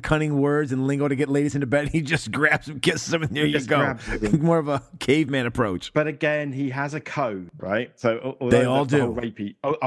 The rapiness stuff, but let's just plant that to the side disapprovingly, more than disapprovingly. But he is a yob for hire, right? He does what people pay him to do, and he'll go and kidnap people, kill people, whatever it is. But the reason he actually tries to rescue somebody is because he has a hatred of organized crime. So it's all very well for an individual to be an asshole in his world, but actually organized crime a group of them together, no good. Yeah. Now there's a couple of things, and so again we see this in other sort of similar Japanese films, especially. There's the code of the Bushido, all that kind of thing, the sort of thing that gives RZA the chills, you know, the sort of thing that he likes in all that. And so there's an element of that here. There is a point of order, and it may only be in the dub, but he starts talking about that the Hong Kong mafia are called the Yakuza. They are not. The Yakuza are the Japanese organized crime, and they should have called them the Triads. But for some reason, I'm guessing it's because it's for an American audience, and it is 1974. Well, they're also backed by the Italian mafia, by guys who are not Italian at all. Like they're the least Italian men you can find. Yeah, absolutely. So there is a whole bunch of weirdness. But yeah, he does have, you know, he's not like he's not totally random force of nature. His code tells him, I don't like organized crime. And you see that a lot in Japanese cinema, right? You can have the worst fucking murderers in the world, right? But what will really float the directors or the audience's boat is if they're also peddling drugs. That's the worst crime. Yes. You're peddling drugs, that's worse than murdering 100 people. Yes. And I'm not here to have a hierarchy of crimes list to set up, but it's a very Japanese thing. If this was a Shaw Brothers movie, there would be a slightly different rationale going through. The crime that they were committing would be somewhat different and maybe more. In fact, this is just counterfeiting money. It's very low on the crime pyramid, in my point of view. But he really hates it. He doesn't like. Yeah, he doesn't like other people being sexually aggressive towards women, and he doesn't like counterfeiters. That's what I got from this film. Before we jump into the references I saw, or the influences as well, the thing that all of a sudden, like in the middle of the film, it takes this hard left, and all of a sudden we're introduced to this new Hong Kong gang of like, it feels like they became video game characters. So there's a blind swordsman, and then there's this blonde-haired, almost pre-Eminem, like a Hong Kong version of Eminem before Eminem was a thing. He's got this blonde hair, and he just throws knives. And then also, I forgot, but this shirtless heavy lifter, I guess. These three guys came out of nowhere, and this new crime boss that the guy he saved so he could fight him later, that joined up. It was just like, who the fuck are these guys? It was like all of a sudden we start a brand new movie when these guys are introduced. And then, of course, the people that he's dealing with, the Yakuza, like somehow they all work together. Like it was so like, what the fuck just happened? How did these guys suddenly show up? Any comments on that? I can give some context to a couple of them. I'm sorry, Elwood, I'm stopping you talking again, so I'm sure you're going to go to the same place as me. The blind samurai swordsman. Yes, I know the Zatoichi. So that's very much Zatoichi. You know, there's something like 47 Zatoichi films. And I don't mind though, but it was just like out of the blue, like we're dealing with a crime syndicate, and all of a sudden it's just a thing that they're going to do. Just came out of nowhere. My question is, why does he keep getting his sword back in his scabbard? Thank you. All the time. Well, obviously, you know what is actually Elwood told me this, and as soon as I saw him do it for the second time, I was like, oh, I just thought what Elwood said. It's just like in a Hong Kong film when we were talking about the difference between City on Fire, when Tiger's opening fire on the cops, and Mr. White reloads like you normally would, and in a Hong Kong movie, you would do it coolly. You don't just reload. You have to find a cool way to do it, whether it's off a dead man's skull or whatever. And so this was another cool thing. It's like, you know, it's cool to take the sword in and out. So he put it back in. I thought it just looked a bit awkward. I thought it looked a bit awkward. But can you imagine if the bride did that the entire middle of Kill Bill? We'd be like, fucking hell, put the goddamn thing down and just use the sword. Out. The other fella, the blonde guy, as you called it, I think is meant to be an albino. And again, that's a very common trope in martial arts cinema. Either they're going to be albinos or they're going to be eunuchs. And that I'm guessing it's just playing to that common trope, the blind swordsman, the albino, the fact that he throws knives or something is it almost seemed like they're like the switchblades. Like it was the weird thing he was throwing too. It was like he wasn't even just like throwing like your normal, like even a Chinese star. It was like an American switchblade. I was like, all right, whatever, and fuck it. Of course, you've made a very good point that it's like a video game, because Street Fighter is literally named after this movie. Yes, it is. They just dropped absolutely. So, and it is my favorite fighting game of all time. I will just gladly announce that. I'm pretty certain it's most people's. Although we do have also the famous X-ray punch, which I believe Mortal Kombat took off. Yes. So yes, that's partway through the film, he punches someone in the head, and just to show how hard the punch was, we flip to an X-ray of a hand smashing into, well, allegedly, which is very much like a Mortal Kombat finishing move, isn't it? So yes, it's got lots of video game. Oh, 100%. Yes. This film's influences far exceed anything that's in a Tarantino film. In a Tarantino film. I'm a bit ashamed that I hadn't watched it before. I had a ball, by the way. Oh, right? me too. I just want to make sure the listeners understand. Yeah. But it's one of those fun movies that you can rip apart, but you're still enjoying because of its ridiculousness, but also it's, like Sonny Chiba is still amazing in it. Like, he's fucking awesome in it. Like, the best way I could describe the way he looks is if you take Bruce Lee and you take Clint Eastwood from his Westerns and put them together, that is who he is portraying. He's got the Clint Eastwood, squinted stare and the growl, and then he's like trying to do like Bruce Lee, but like almost like Bruce Lee in slow motion. It's fucking Sonny Chiba. It's goddamn Hattori Hanzo. What the fuck? If you can't enjoy at least that, the man is dead now. If without this film, we don't have Hattori Hanzo in that role. So God bless it. I'm glad he made it in. And this was a fun movie for all its craziness, for all its rapey left turns and stuff that happens. It's 1974, so you can't look at it through 2023 lies. But you can see why Sonny Chiba is an icon, right? Absolutely. And that is why Quentin Tarantino has probably seen more Sonny Chiba films than I have. He's probably forgotten more than I've ever watched. Yeah. And that's why in his video store period, he probably saw 10s, 20s, 30s of these films, and he recognized that. And I think actually, one of the good things he has done is, you talked about him earlier on, elevating David Carradine, elevating Pam, resurrecting people who were cultural icons of their time. Yep. Pam Grier was a big deal at the time. David Carradine, I remember watching Kung Fu. Yeah, didn't realize what cultural appropriation it was at the time, because that wasn't a thing. But and Sonny Chiba's in that world. Yeah, he is. And I think even a lot of martial arts fans might not have always been aware of him, because he's coming from a Japanese world, and the sort of the Japanese superstars were in different sorts of movies. They were in the samurai movies, they were in the Zatoichi movies, they were in I can't remember the guy that was in all those movies, but the Lone Wolf and Cub movies, things like that. El would often talk, again, I'm putting words in his mouth, but he'd talk about the pop samurai movies that were popular at this time. It wasn't so much martial arts. El would have probably said I'm wrong now. No, I'm letting you go. I was going to step in if you go anything right, but you're fine. Yeah, with the pop samurai movies, I mean, they obviously paved the way for these sort of more sort of like ultra-violent sort of gangster flicks. We saw films like this and Doberman Cop. It was really sort of like, from this period, it's like going into these more sort of violent sort of like crime movies. And I think it was also paved the way by a lot of like the Japanese new waves. I mean, things such as like Tokyo Drifter sort of helped pave the way by showing like, by really sort of glamorizing the criminal element. And I think with these sort of films, it was sort of like picking up on the sort of popularity which they were like seeing with like the Hong Kong movies, and like obviously with like Bruce Lee movies in particular. And it was sort of like, well, how can we do like the Japanese version of this? And that was obviously, in this case, Sonny Chiba. And I think there's so much of his character that is obviously, you look at it and it's sort of like, oh, these are sort of like very Bruce Lee ones, but at the same time, it's also Chiba doing his own thing with it. Because obviously he's not got the physique of Bruce Lee. He's got a very different sort of physique. It's sort of like more of a wrestler's sort of like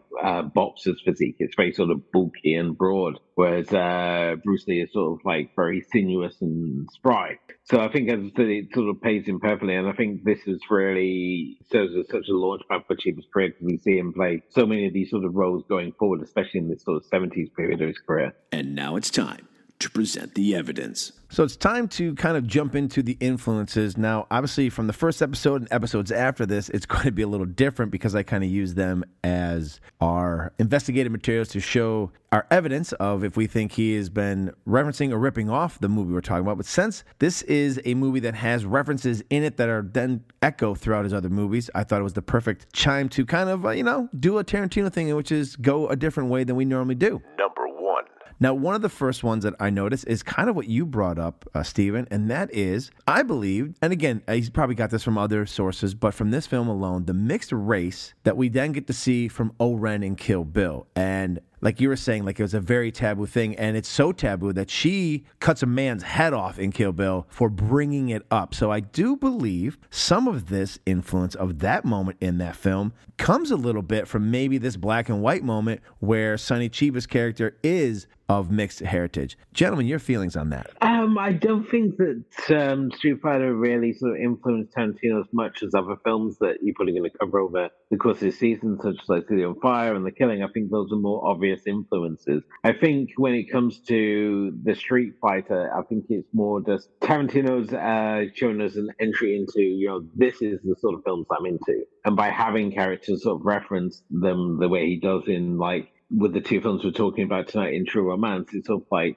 providing that entrance into the world, and it's sort of like almost trying to catch people up with things that he would draw later inspiration from. These are sort of like the gateway drug in many ways, because certainly when you look at where he's drawing inspiration from, I would say it's more from the pop samurai films, so things like Nagune Dagindo or Shadow Warriors or Lone Wolf and Cub. The sort of like kung fu movies, I don't think he's really, when he turned in with the Street Fighter, because it's such a action crime film. It's not like anything he's really sort of directed before, and certainly all his martial arts stuff we see in Kill Bill is certainly more leaning towards pop samurai and Bruce Lee than anything that we see in like this movie or like Story Ricky O, these sort of like more Japanese sort of beat 'em up movies. Mr. Palmer. Yeah, I do agree with Elwood. I think both of these films tonight I don't see as sort of films that directly influence him compared to many other films that Elwood's already mentioned. I do think, though, that is an interesting parallel about the Hafu thing, about that whole Japanese thing about this bizarre concept they've got of their racial purity, which does not stand up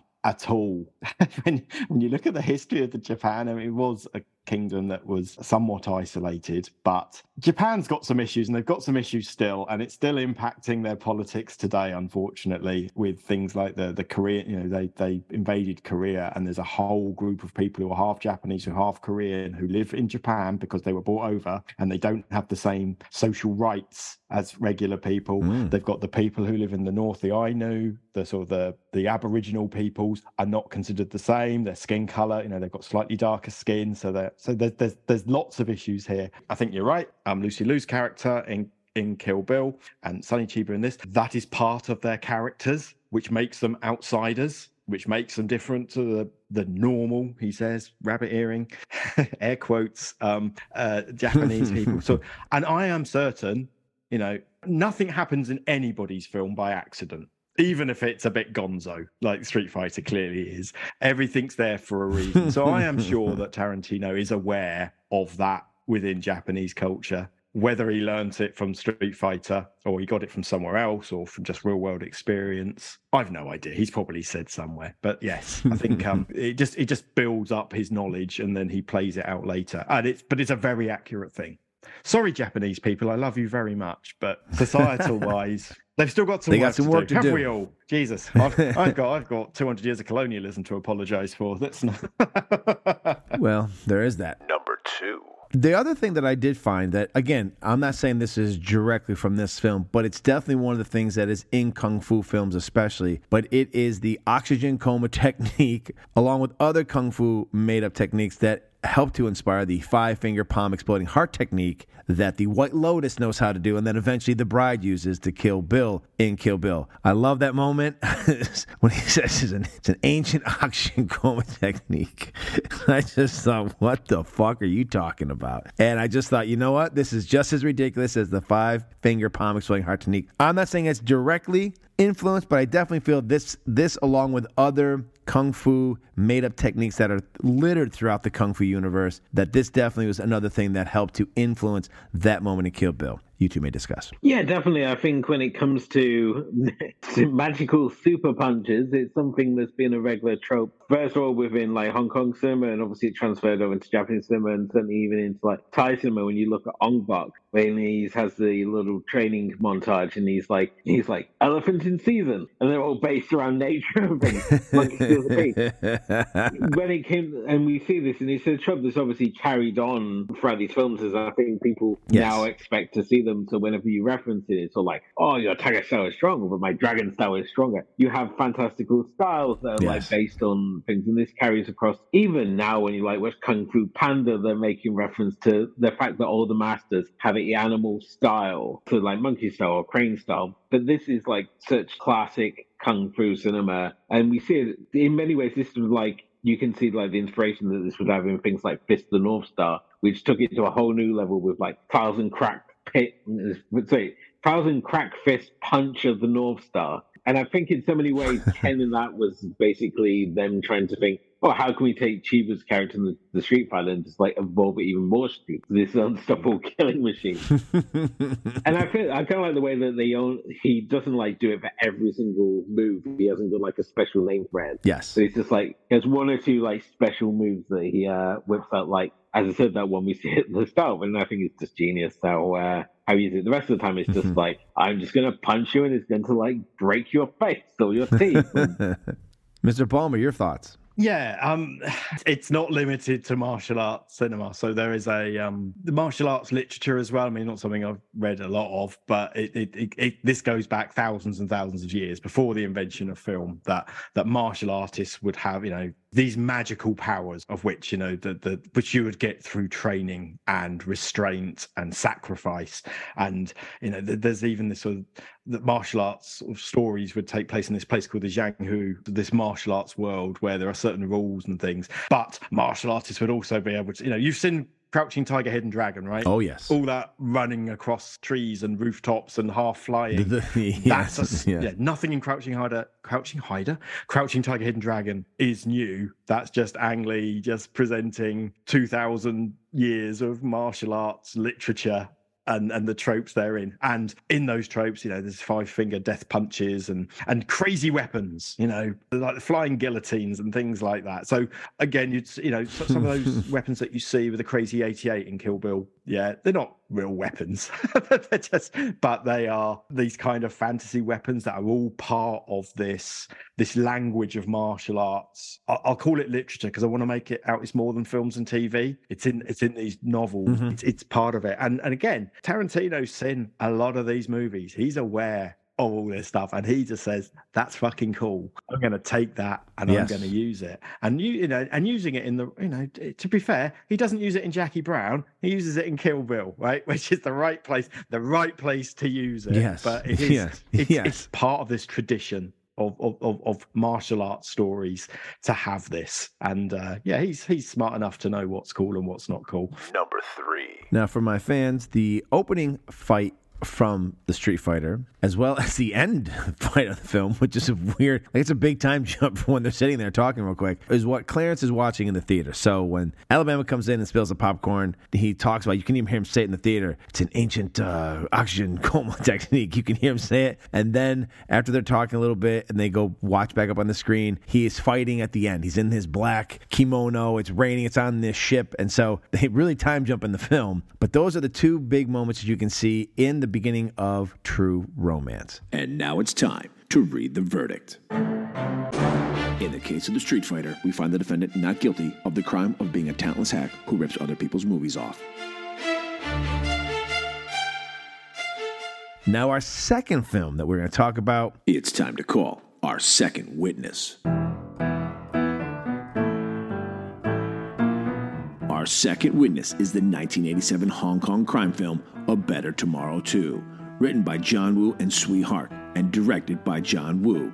A restaurateur teams up with a police officer and his ex-con brother to avenge the death of a friend's daughter.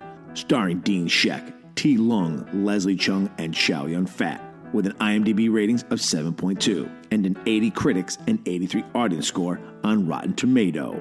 Now taking the witness stand, A Better Tomorrow 2. Oh, as I was speaking with Mr. Jones, I apologize. You weren't on yet. Mr. Palmer and I were talking, and this again why you are the two perfect gentlemen to be on, because you can kind of shed some light onto this. But the majority of this film is extremely melodramatic, as a lot of the Hong Kong films, especially in the 80s, I feel are. You can correct me if I'm wrong. As Asian cinema has grown, some of it has moved away from the over melodramatic. And when I mean melodramatic, I have a couple of friends who live in Miami, and I've had the opportunity to visit them, and they are of Hispanic heritage, and I've gotten to see some Spanish novellas, and they are very dramatic. But this movie makes those Spanish novellas look like a Shakespearean play. That is how much sappy music and how everything is a weepy moment and we hold on things. There's a moment when Kit gets shot and his brother is staying in the hospital and they do these solo shots of him like under the red light looking like he's in a bad 1980s music video. Like there's a lot of stuff going on in these films that are very melodramatic. So I want to get that out there so my audience listening understands that if you go check these films out, what you're kind of getting into so you're prepared so you don't just start sending me hate mails like, why did you make me watch this film? So gentlemen, please give us the knowledge of why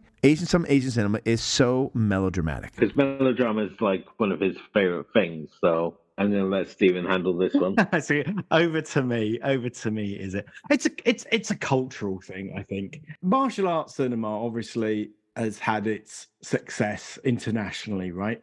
But nothing has had success like the Asian melodrama, Korean dramas, and melodramatic soap operas from all over Asia, massive across Asia, but they're also massive in the world, all over the world now, right?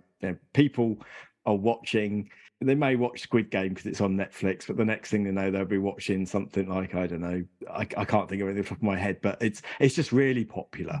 And it's not just melodrama, it's also these sort of chaste love affairs where the most that's going to happen is a kiss if you're lucky. Don't get a lot of sex in these films. Yeah, in Better Tomorrow 2.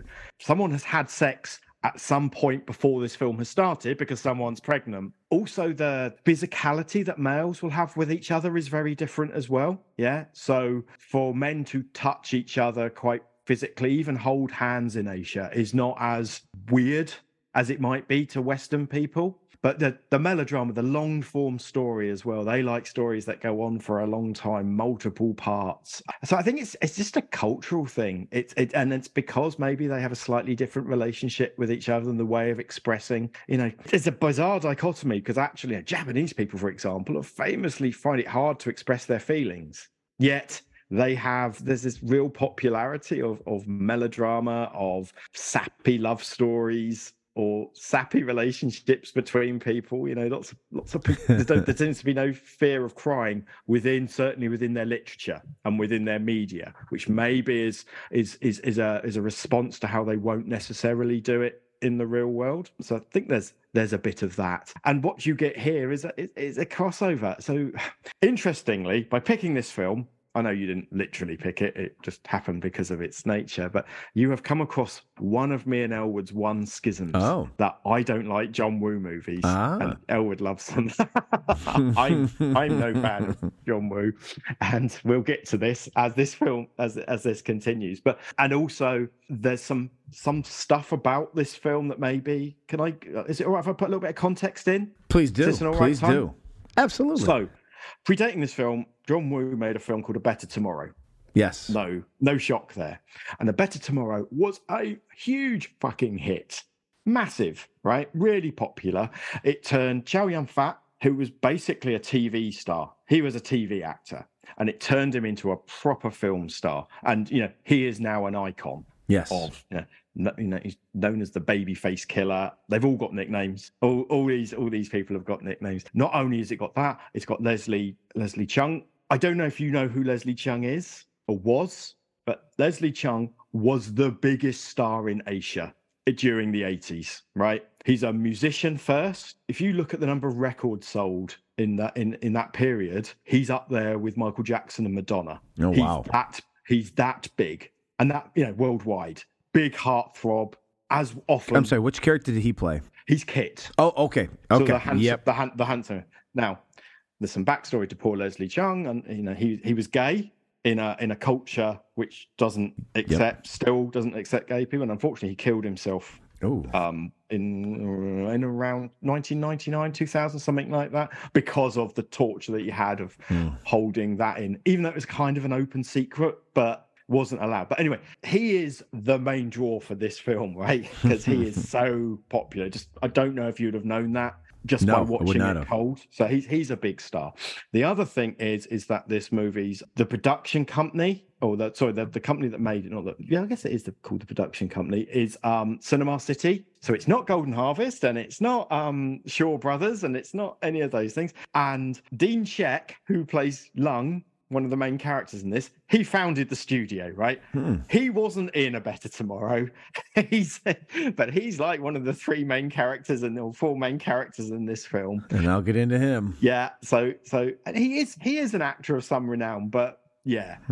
Also, it's kind of produced by a very famous, well, I think he's Malaysian by birth, but a Hong Kong film director, Choi Hark, who has made some of the greatest films of this piece, one of the main new wave Hong Kong directors or Hong Kong based directors of the time. Him and John Woo have a very different idea of how a film works. John Woo likes that balletic violence, long scenes with very few cuts. Yeah, it's, you know, there's some things that John Woo's really good at, and it's that. Choi Hark likes really quick edits and Dutch angles, you know, all that kind of weird stuff.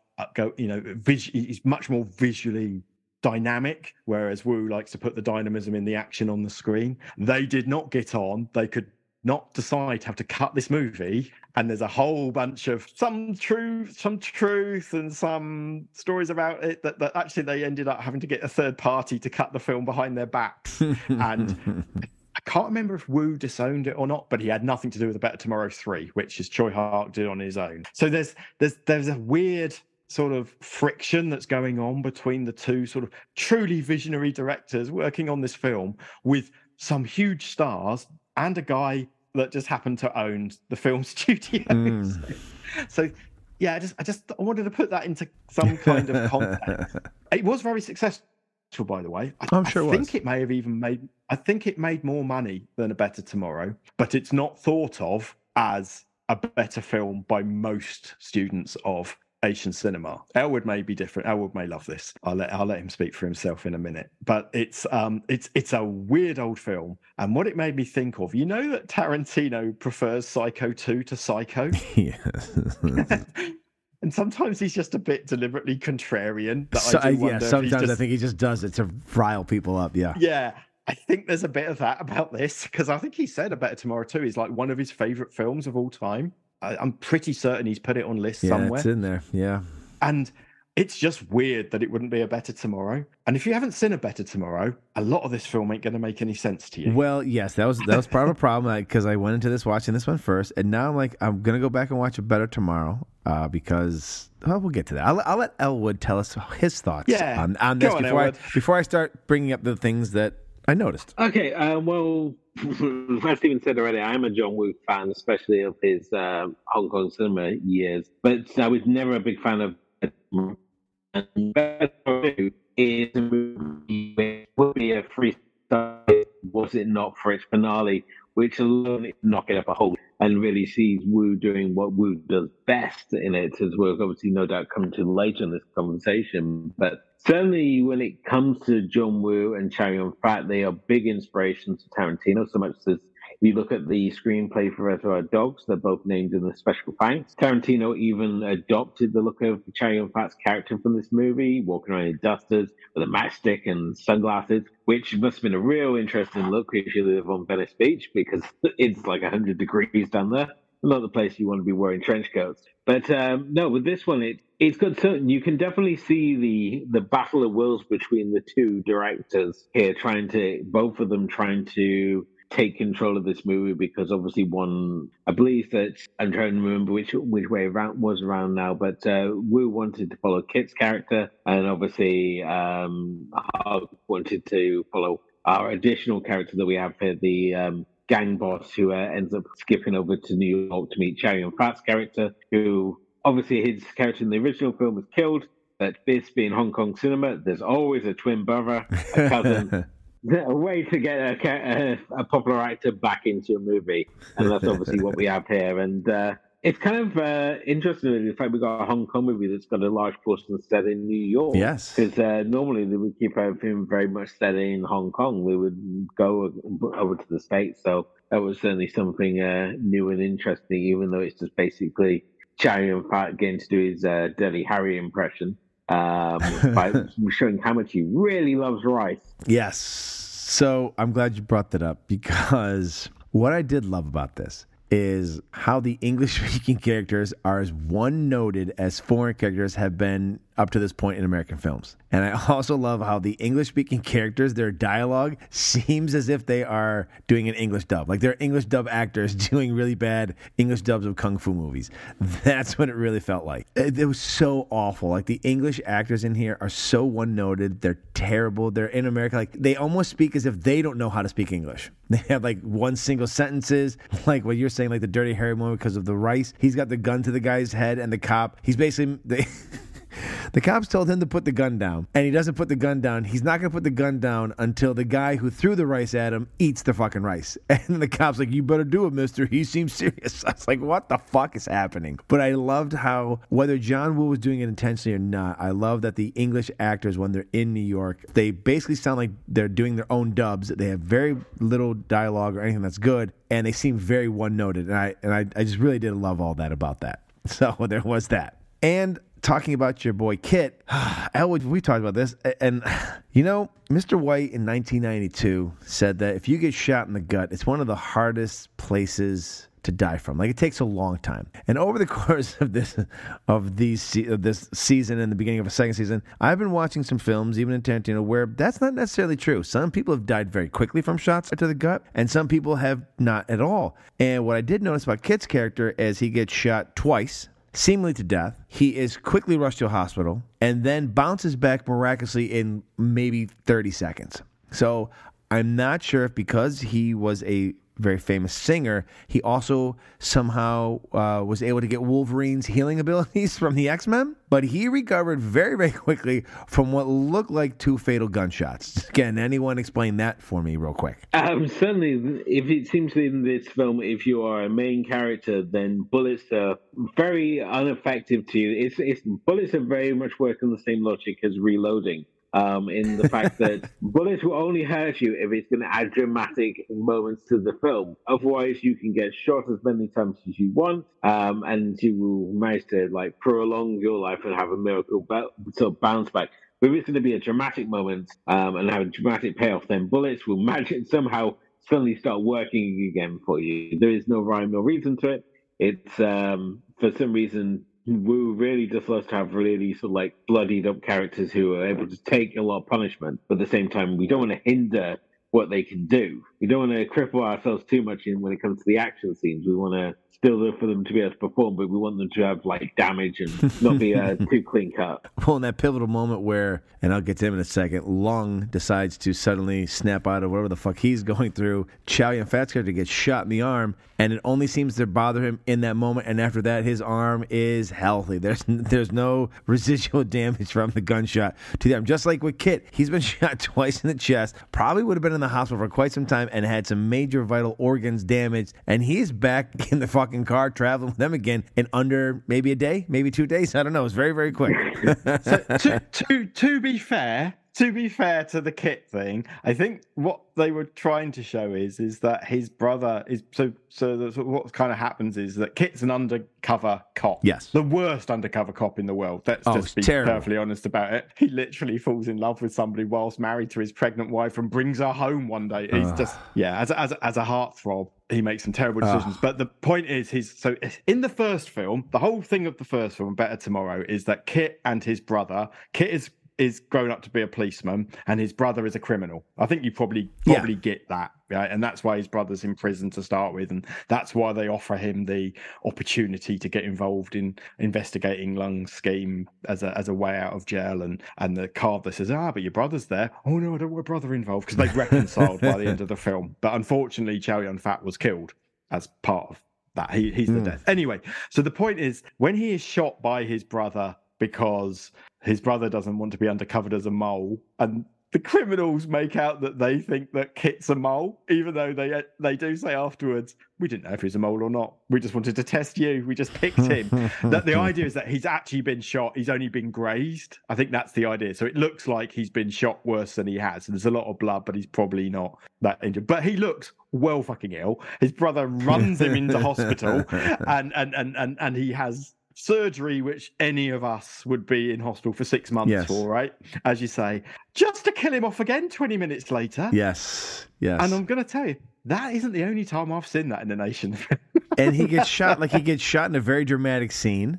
He gets shot. an unnecessary long scene. You know, for some reason he sneaks in to take pictures, and the guy just happens to know he's going to be in this weird design tunnel that, for no reason, that seems to be in the main point that he needs to see. And this is John Woo doing a spaghetti western. This is basically a showdown at the OK Corral. He waits for John Woo, that character, to spin around to shoot at him, and they both get off single shots. And Kit is hit in the gut, and again, this time he bleeds out and dies, just like Mr. White said he would. And the other character is shot, and we know this because a little blood trickles down his arm, but that's as far as that ever goes. That never amounts to anything either. That was pointless as well. So it's just like, okay. But I was like, you know what? This is 1987. I'm like, you know what? In fairness, look, this is if this was 2017, you'd be like, who the fuck made this? Fire them immediately. Don't ever put this movie out again. Mate, it's still going on. It's I think it just you have to accept it as part of the genre, right? The absolutely, ballet absolutely. Kind of genre. But I wanted to give my listeners who aren't familiar with this, an idea of what they get into. Bullets and weapons are as dangerous as they need to be in the scene that they're in. Agreed. And you'll see it in that final shootout. They're fucking chucking grenades at each other. They're shooting 3 inches from each other, which is amazing. Like, I love it. Don't get me wrong, but yeah.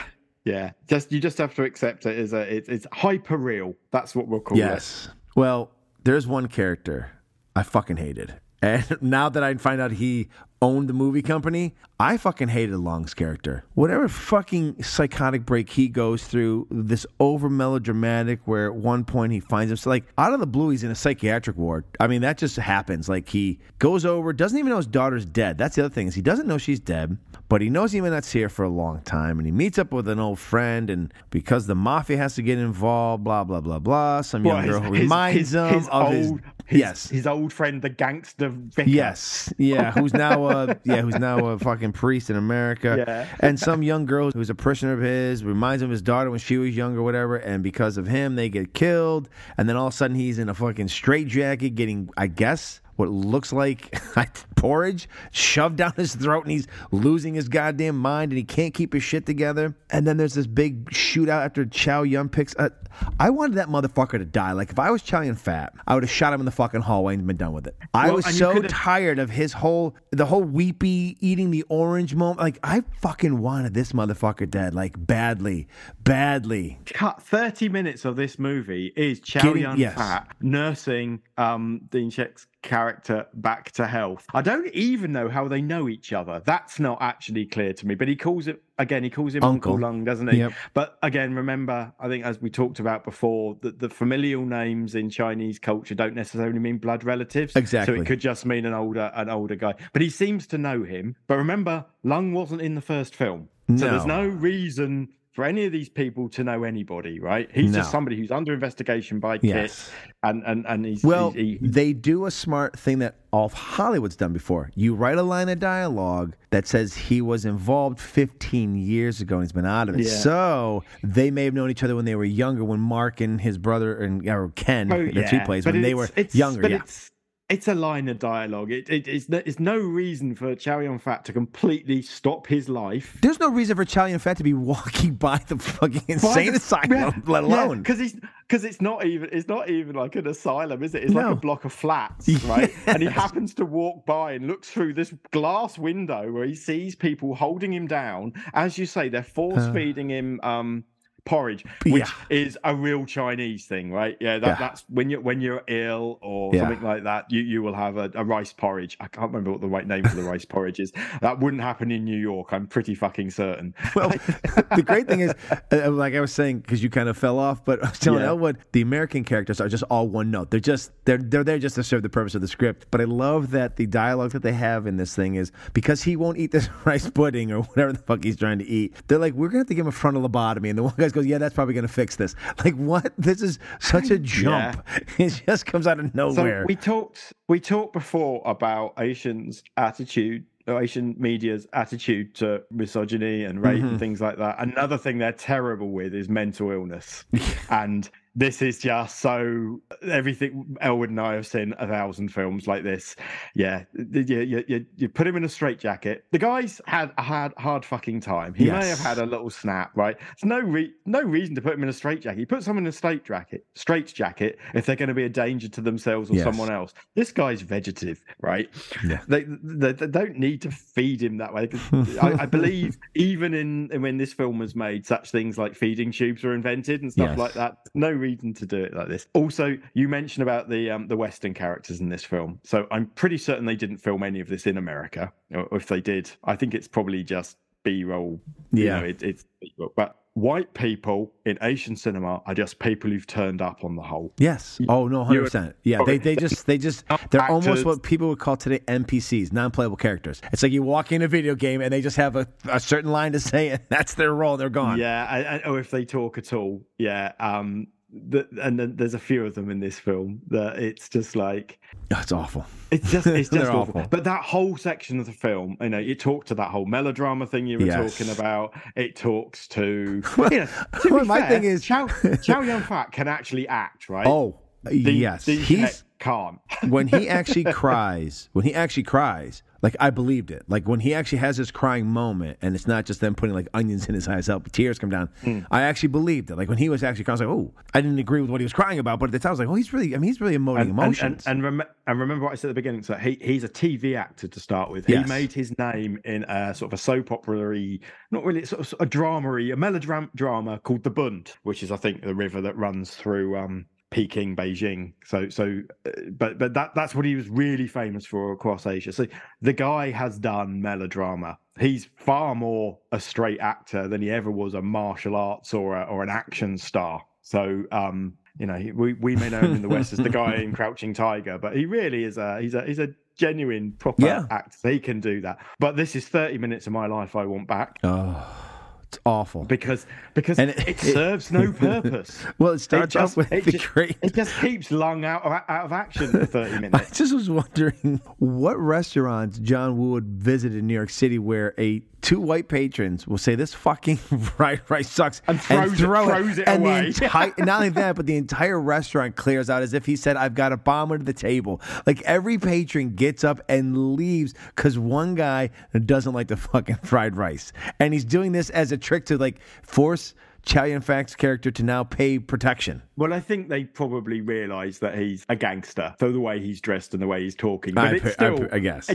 I'm giving it some latitude there, but yeah, and I like you say, unfortunately, my internet dropped out for 5 minutes, so I assume I'm sure you've talked about the eat the rice scene, which is we're getting to that. Yeah, it's okay. It's a very famous scene in Hong. It's probably the scene this film is most remembered for. Really? No, it's the worst. Well, no, I'm not it's saying, not the worst. The worst scene is actually Lung, the whole thing that he goes through after this when they find him. You're right. And I even wrote my notes. It completely derails the film. Like at that moment, I'm like, why is Chow Yun-fat even spending any time with this asshole? Put a bullet in the back of his head. Let's get to the fucking action seconds because I could give two fucks about him. And the funny thing is he's crying over a girl, his daughter, that he didn't even know was dead until Chow Yun-fat really tells him about this. And I don't remember how Chow Yun found out about this. But for this film being touted as a revenge film because Lung's daughter is murdered, her murder seems pretty unimportant and it's so brief. It made me think she pissed John Woo off on set and he killed her off and had to rewrite the thing. That was just added to the film. And like, you know what? Here's like you said, they would change things up. It's like, you know what? This bitch has pissed me off. I don't know what it was, but she's done. We're killing her. And then we're going to just change the story because like she's at like you said, he brings her over to his house. He goes, "This is my girlfriend. This is my wife." And all of a sudden the next day, instead of like guarding her, he goes off to do something, comes back, she's gone, she's written some stupid note, she shows up, some guy turns around and shoots her, and that's the moment. And now the rest of the film is like hinged on the fact that she was shot in front of a pool. It was just like, I was like, what the hell's happening? And just to roll back a bit as well, so when we first meet Lung, he's apparently some really good ballroom dancer, which is what Kit's That's the way Kit is. can Yep. get into Yep. into his confidences and start seducing his daughter so he can spy on him because they think he's a counterfeiter. What the fuck is that about? I don't even know.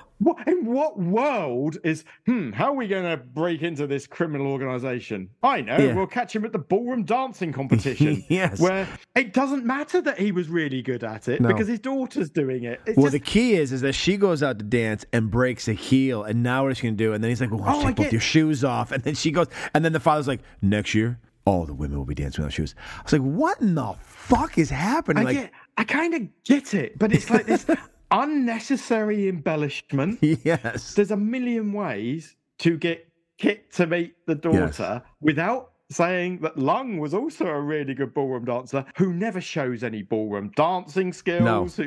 It doesn't, in a film normally that would be a plot point that plays out later. Something would have happened that he has to fake it as a ballroom dancer, Yes. or he has some skills with his feet because he's an ex-ballroom dancer. No, nothing. It's just weird. It's just like John Woo wanted to shoot some ballroom dancing, and I can't believe that was a discussion they had in the production meeting. Yeah. The whole Lung character. I was waiting for Elwood to jump in. I knew in a minute. He was like, all right, you've taken a shit on this film long enough. Yeah. Lung's character is he recently takes his daughter to ballroom dancing because he used to go ballroom dancing with his wife. So he's very keen for his daughter to take up ballroom dancing because obviously it was so important to him and his wife that they would enjoy ballroom dancing. And Kit even says, I remember you from 20 years ago. And it's kind of like, how young was Kit 20 years ago to remember this guy dancing? Yeah. But yes. They're also of the older generation where things such as like dance lessons and going to these sorts of dances would have been the in thing to do. It's very much a generational thing. It's the same way that Christopher Walken is a dancer because, as he points out, when he was growing up, people used to go to dance lessons. This was the in thing. I don't know what people do now. I guess they go to gyms or something. True Walken quote there. Now, I will give Elwood some credit here on this. While I admit, I think John Woo's shitty at dramatic moments. However, he is a master at balls out action. And now I know Elwood will disagree, but you could skip the whole film and jump right to the end and be completely satisfied, because as bonkers as the ending is, it is fucking awesome. And it is kind of what you see in True Romance. It is just bullets everywhere and cool stylized action that has definitely been stolen in American action films after it that have been used. Like, I loved it. Like, I loved the ending of it. Like, it was worth the movie just for the ending. If I wish I'd known, I would have skipped right to the end and just been like, yep, okay, that was a satisfying 15 to 20 minutes. And again, like you were saying, like, they're throwing grenades, they're shooting at each other within 3 inches of each other. There are samurai swords brought in, there's axes, there's all kinds of just crazy gunfights going on and people blowing up, getting blown away. And I thoroughly loved it. And I think that's what John Woo's trademark is, you know what? Skip all the fancy doves flying in the air and longing shots and all that, and just give us 20 minutes of action, and it's satisfying. I will let you two discuss, as I thoroughly loved the ending of the film. So, as a self-confessed John Woo hater, I don't hate John Woo. I just think he's a bit one note. Yeah, the first hour and 20 minutes of this movie can fuck off. That's how I felt for the first hour and 20. There are things which we remember, like Eat the Rice and you know, the Dean Check stuff we're going to remember for the rest of our lives for all the wrong reasons, right? You know, we'll all go back and watch One Flew Over the Cuckoo's Nest to see it done right. But even I've got to admit that last 20-25 minutes, the action, the shootout in the I guess it's like a mansion or something, isn't it? It's not really sure where that would be in Hong Kong, but never mind. Is amazing. It's ridiculous. It's over the top, but it is what John Woo is really good at. Elwood, what was the film that we watched? The John Woo film? The Killer. The Killer. I had huge problems with The Killer. That's the one with Tony Leung, right? Yeah. And I just picked it apart because the story, the character stuff, the drama stuff was shit. Elwood liked it more than me. But the action is amazing. And he has a visual style to do this kind of thing all of his own. This is pre-doves. Yes, it John is. Woo. Yes, So yes, there are it no is. doves flying around. And it's ridiculous and doesn't stand up to any kind of scrutiny. But when Chow Yun-fat, who is possibly one of the coolest people in the world, isn't he? Yeah. And he has that last minute sort of showdown with the guy 2 yards away from him, where their guns are run out and there's a kind of bit of honor go by where they're sort of kicking the guns towards each other and then they're going to shoot at each other and one of them's going to miss. And it's ridiculous, holds up to no scrutiny whatsoever, but it's fucking amazing. And it's because A, John Woo is a master of this shit. And secondly, Chow Yun-fat is one of the coolest men in the world. 100%. Right? And he can get away with it. Yes. And he doesn't even look like an action star. You know, he's not bulked up. He's just a normal looking guy with a baby face. You know, he's got that John McClane feel. He's not your Arnold Schwarzenegger. He's not your Rambos, but he's that everyday guy that you can kind of see. Like, he's just got that almost wise ass about him. He's funny, sarcastic. At the end of the day, he'll fuck you up kind of thing. I don't know what it is, but he has that bravado, that machismo, without being over the top. Like, he doesn't need ripping muscles, but most people who put a toothpick or a match in their mouth looks like a douchebag. But he makes it so fucking cool. You're like, God, I gotta get a matchbook. Yeah. He sells it. He does it in The Killer. He's not only a killer, he also plays the saxophone in a jazz band.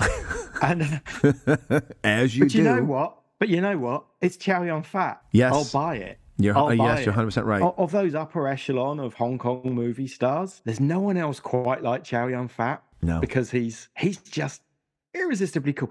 I'm teetotal and I'd go for a beer with him. Do you know what I mean? Yeah. I'd love to hang out with Chow Yun-fat. You know, not quite a man crush, but I'm getting there. No. And this is prime early Chow Yun-fat, and I'll believe anything, right? That he's him. And I'm a big fan of Leslie Chung as well, but I guess he's not in that final thing because he can't sell that. No. Leslie Chung's all about his youthful good looks and his charming personality, and he's a nice guy as well. He had his one moment on the boat where he's doing, and you're just like, okay. You know, it just wasn't as believable as when Chow Yun-fat does it. And he's in a few action movies, and he never completely sells me as an action star.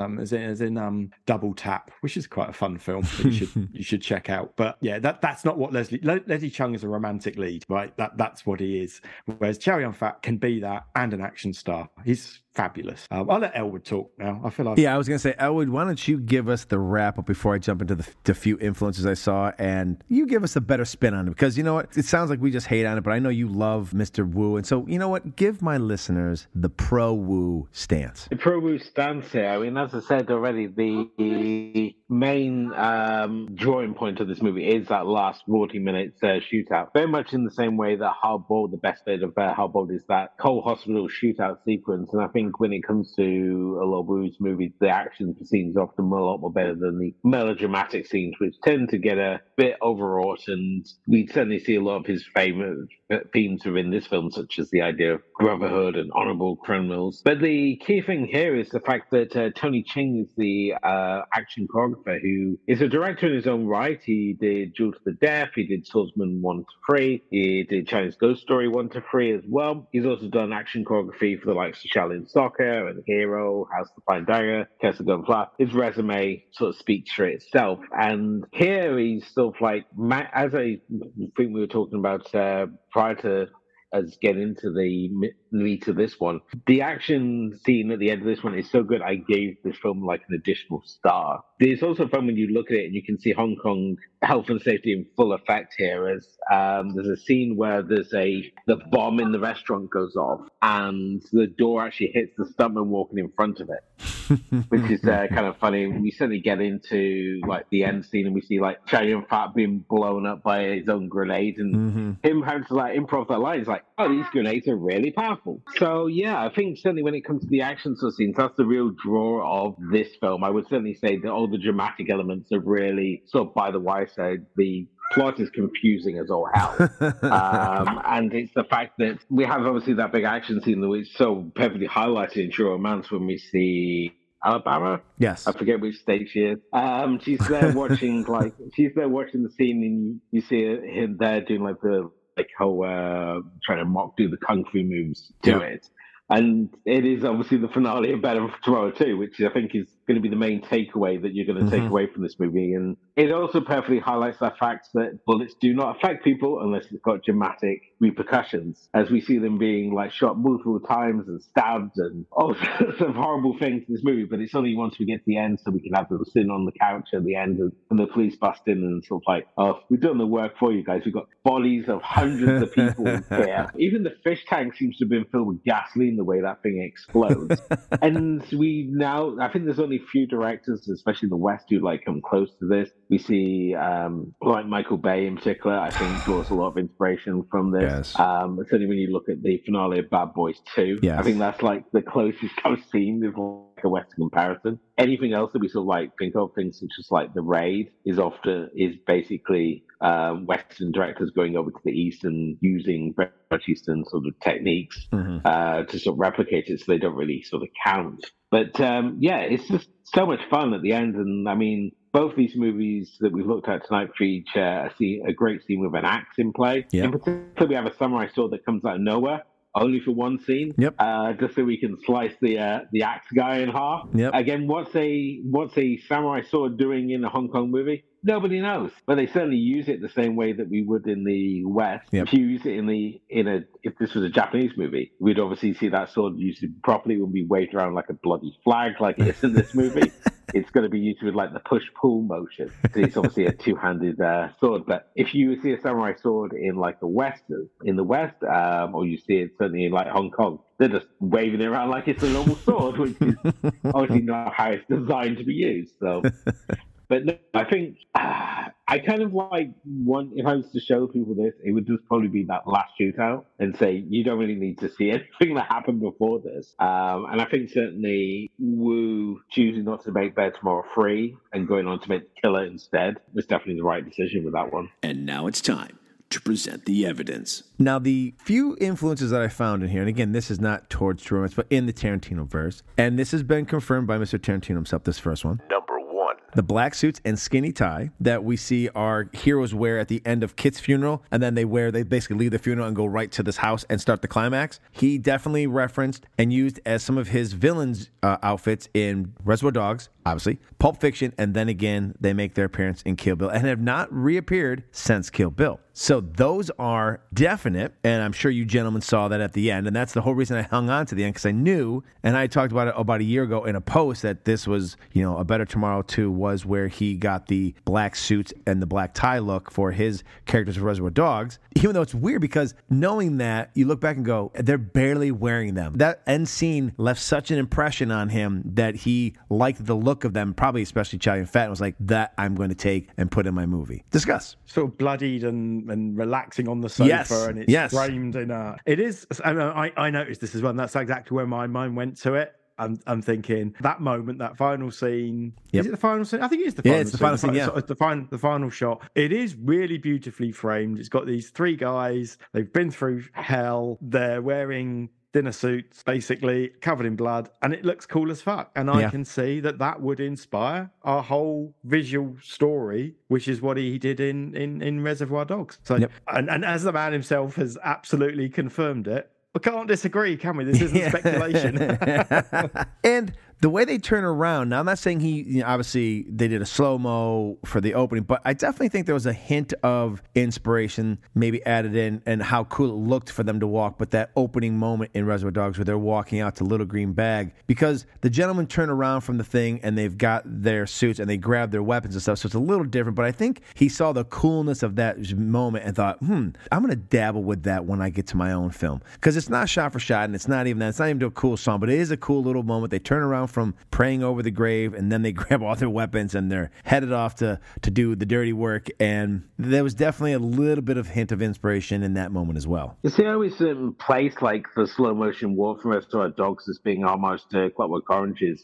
No, agreed. Walk. But I think the look that the outfit, I think what helped sell it was definitely the way they kind of looked, turned around cool, and it was a cool moment. Because if we just saw them, praying and crying, and then all of a sudden, they're getting out of cars, it may not have worked as well. But that cool, like, okay, we're grabbing our bags and shit's about to go down. There definitely was an inspiration for the look, and I agree with you with the Clockwork Orange part as well. Number 2. And finally, the last thing I grabbed from this, and as we've talked about, Chow Yun-Fat's a big inspiration for Tarantino. Mr. Blonde. Chow Yun-Fat is the blueprint from just his movies, but even in this, for Mr. Blonde. The toothpick, him instead having the match, just the coolness of Mr. Blonde definitely gets its blueprint from Chow Yun-Fat, in my opinion. Gentlemen, your thoughts? I concur completely. Yeah. I can see a lot of similarities. I mean, obviously, Mr. Blonde's a Mr. Cool character until he obviously shows the fact he's got the deeply psychotic side. And certainly we see this with Chow Yun-Fat's character in this film, especially when it comes to having the standoff with the gangster. He's like Mr. Happy-go-lucky, he's running his restaurant. Even like the thugs that we think are there to disrupt business are like his friends. Yes. When they're introduced, they're like scratching things in the table. And you think, oh, he's going to go and throw down some moves now and like bust some heads. And they're like, no, these are like my friends. And why these are my regulars. Why are you wearing sunglasses? Are you blind? What are you wearing? You look like a fool. And we see when we have that sort of standoff with the gangster, then we see where he's like when he really gets angry. And we see that obviously with Mr. Blonde, who's sort of like Mr. Cool, Mr. having a joke and stuff and that. But then he shows his real nasty side when he comes to engage in a bit of torture. Let's not also forget this is the film where the Chow Yun-Fat thumbs up meme comes from, or GIF comes from, which you will see all over the place, which he does to Kit a couple of times, which Kit is meant to understand. That means I've had a word with the guys and you're still involved. Because they constantly want Kit not to be, foreshadowing, I guess, in the clumsy kind of way. But yes, so if you've ever seen the Chow Yun-Fat thumbs up round the door, this is the film it comes from. Number 3. And for those of you, as Elwood pointed out earlier, the portion of the movie that Alabama is watching and doing the kung fu sounds to is the end scene from this film. It's right after her and Clarence get the tattoos, and he then has to go off and take a piss and talk to Elvis, his ghost, to go ahead and murder Drexel Spivey. And now it's time to read the verdict. In the case of A Better Tomorrow 2, we find the defendant not guilty of the crime of being a talentless hack who rips other people's movies off. So we will wrap this up, as I've had a great time talking to the gentlemen about this. This has been a lot of fun. I knew it would be a fun episode because we're technically not trying to prove because he didn't steal anything from this film because it was directed by Tony Scott, but I thought it was pretty interesting, the stuff that he wrote and these inspirations that would be in them. Let's ask our guest some fucking questions. Which of the two films, and whichever one of you want to answer first, may go ahead, which of these two films that we covered did you enjoy more? And would you recommend either or both to my listeners? I would recommend Street Fighter as a hands-down recommendation. I think you should definitely all go check out the Street Fighter. And if you're like me, you probably want to watch the other two and then go straight into the Street Fighter spin-off series as well. Better Tomorrow 2, if you can find the last 40 minutes on YouTube, then that will be all you need to see in this one, because it's very problematic in terms of like its plotting, and the actual plot itself is nothing to really write home about, but that last 40 minutes is just spectacular. Yes. So I recommend the last 40 minutes of Better Tomorrow 2, but the Street Fighter is hands down a stone cold classic. And broken record, I'm going to completely agree. I hadn't seen Street Fighter before, and I fucking loved it. I really want to find a non-dubbed copy. That's going to be my new my new obsession for the next few weeks, to try and see it. Then I will look for it on YouTube to do that. And Sonny Chiba actually as well is someone I haven't. Elwood and I watched the Bullet Train, which he's in, which is a very atypical role for him. It's just a train driver. He doesn't do anything vaguely actiony really in it at all. It's made me want, even after how many years we've been doing our show, 100 plus episodes, this is somebody I want to go and find out more about. It's batshit crazy. It's from a certain Japanese sort of batshit crazy kind of film, and it's very different to a Hong Kong martial arts film, blah, blah, blah. A Better Tomorrow 2 has not made me love John Woo anymore. Although I will say I do love Redcliffe, but that's a completely different sort of film. and actually it is very high in the melodrama, but it's a much, it's full of fantastic actors and fantastic costuming, and it's a period piece rather than this. I'm just not a huge fan of his bullet ballet stuff, but like exactly what Elwood says. Go and find the Street Fighter and find the last sequence of Better Tomorrow 2, or go and watch A Better Tomorrow. That might be a better idea. Then you don't get any Dean Sheck. Did watching these two films open your eyes any more to new references or influences within Tarantino films?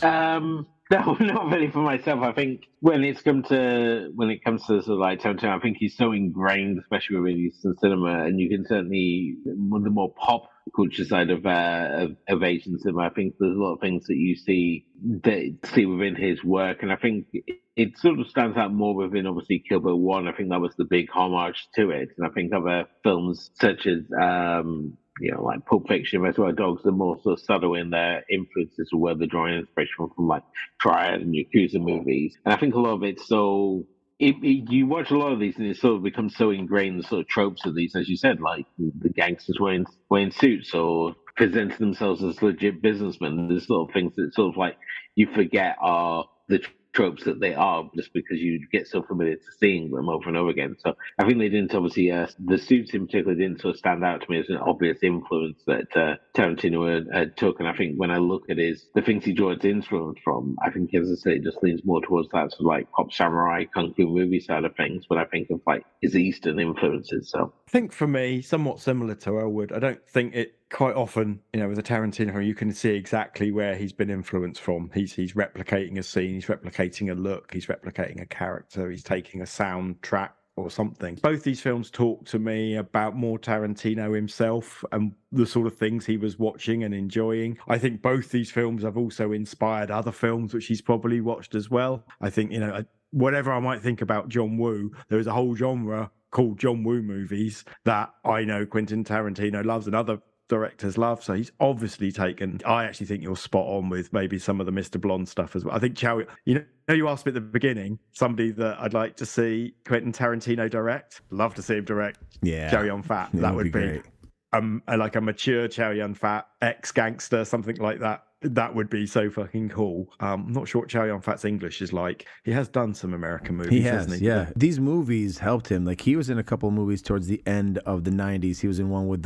Was he in Bulletproof Monk with... Yeah, but he was also in one with Mark Wahlberg, where he plays, like, Mark Wahlberg's an undercover cop and tries to bust Chow Yun-Fat. It was actually a pretty damn good movie. So. Yeah, I mean, he should have fairly... Yeah, being a Hong Konger. Corruptor. Yes, The Corruptor, that's the name of it. Yep. And he did Replacement Killers as well, which were like more in tune with his like Hong Kong movies. And then he started doing things like Bulletproof Monk, and then he was like, maybe time to go back to Hong Kong.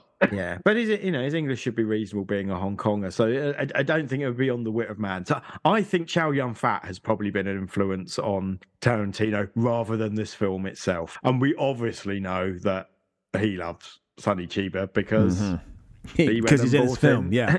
He went and bought him to be the Hansai analog. So yeah. My last question, I kind of phrased it a little different when I sent it to you, but I'll try to rephrase it this way. After you watch the influences that Tarantino has, and you kind of know how the sausage is made, so to speak, does it change your opinion on Tarantino as a writer-director? And if so, in what way? Well, I think it just backs up what I said at the beginning. To me, Tarantino is a guy who's watched a lot of films and a lot of varied films. To his credit, some directors only watch stuff by Bergman. And, you look at someone like Woody Allen, right? Whatever we may think of Woody Allen as a person, he is a great filmmaker, a great comedian, but his filmic influences are quite fucking narrow. Tarantino's filmic influences are not necessarily artsy, although I know there are some artsy films that he likes, but he takes it from the breadth and the depth, of film. He will take influences, he will enjoy films from the creme de la creme of film snobbery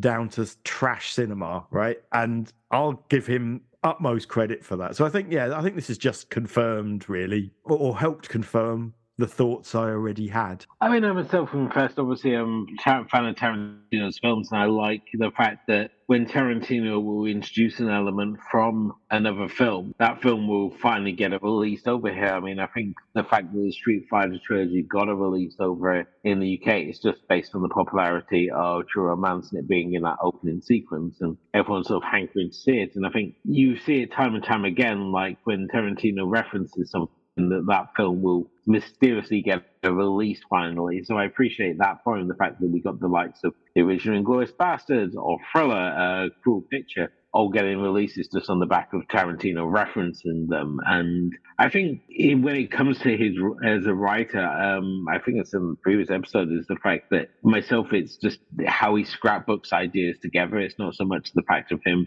drawing inspiration or stealing ideas. It's just in the fact that he takes all these great ideas from the cinema he loves And the interesting part is how he puts it all together and turns it into something new. We can say he's an auteur collagist. I think Elwood's phrase is he scrapbooks, and I actually love that phrase of it. And that's a wrap on this month's episode. I would once again like to thank my special guests, Mr. Elwood Jones and Stephen Palmer of the Asian Cinema Film Club podcast, for joining me today. I had a fucking blast investigating whether or not Tarantino referenced or blatantly stole from the movies that influenced his films, as well as taking a look at both The Street Fighter and A Better Tomorrow 2. Now you can find the link to the Asian Cinema Film Club podcast and the show's socials in the show notes. And as always, you can become a member of the Church of Tarantino by following us on all our socials. Those links can be found in the show notes as well. Now, if you'd be so kind as to give the show a rating and a review, it will help more Tarantino fans like yourselves find it, and I would greatly appreciate your support. Now, be sure to join me again in 2 weeks as Pat Fornes, co-host of the B News USA podcast, joins me for our monthly Himmler devotional as we take a deep dive into the True Romance soundtrack. So until then, I'm the Reverend Scott K. May Tarantino be with you always.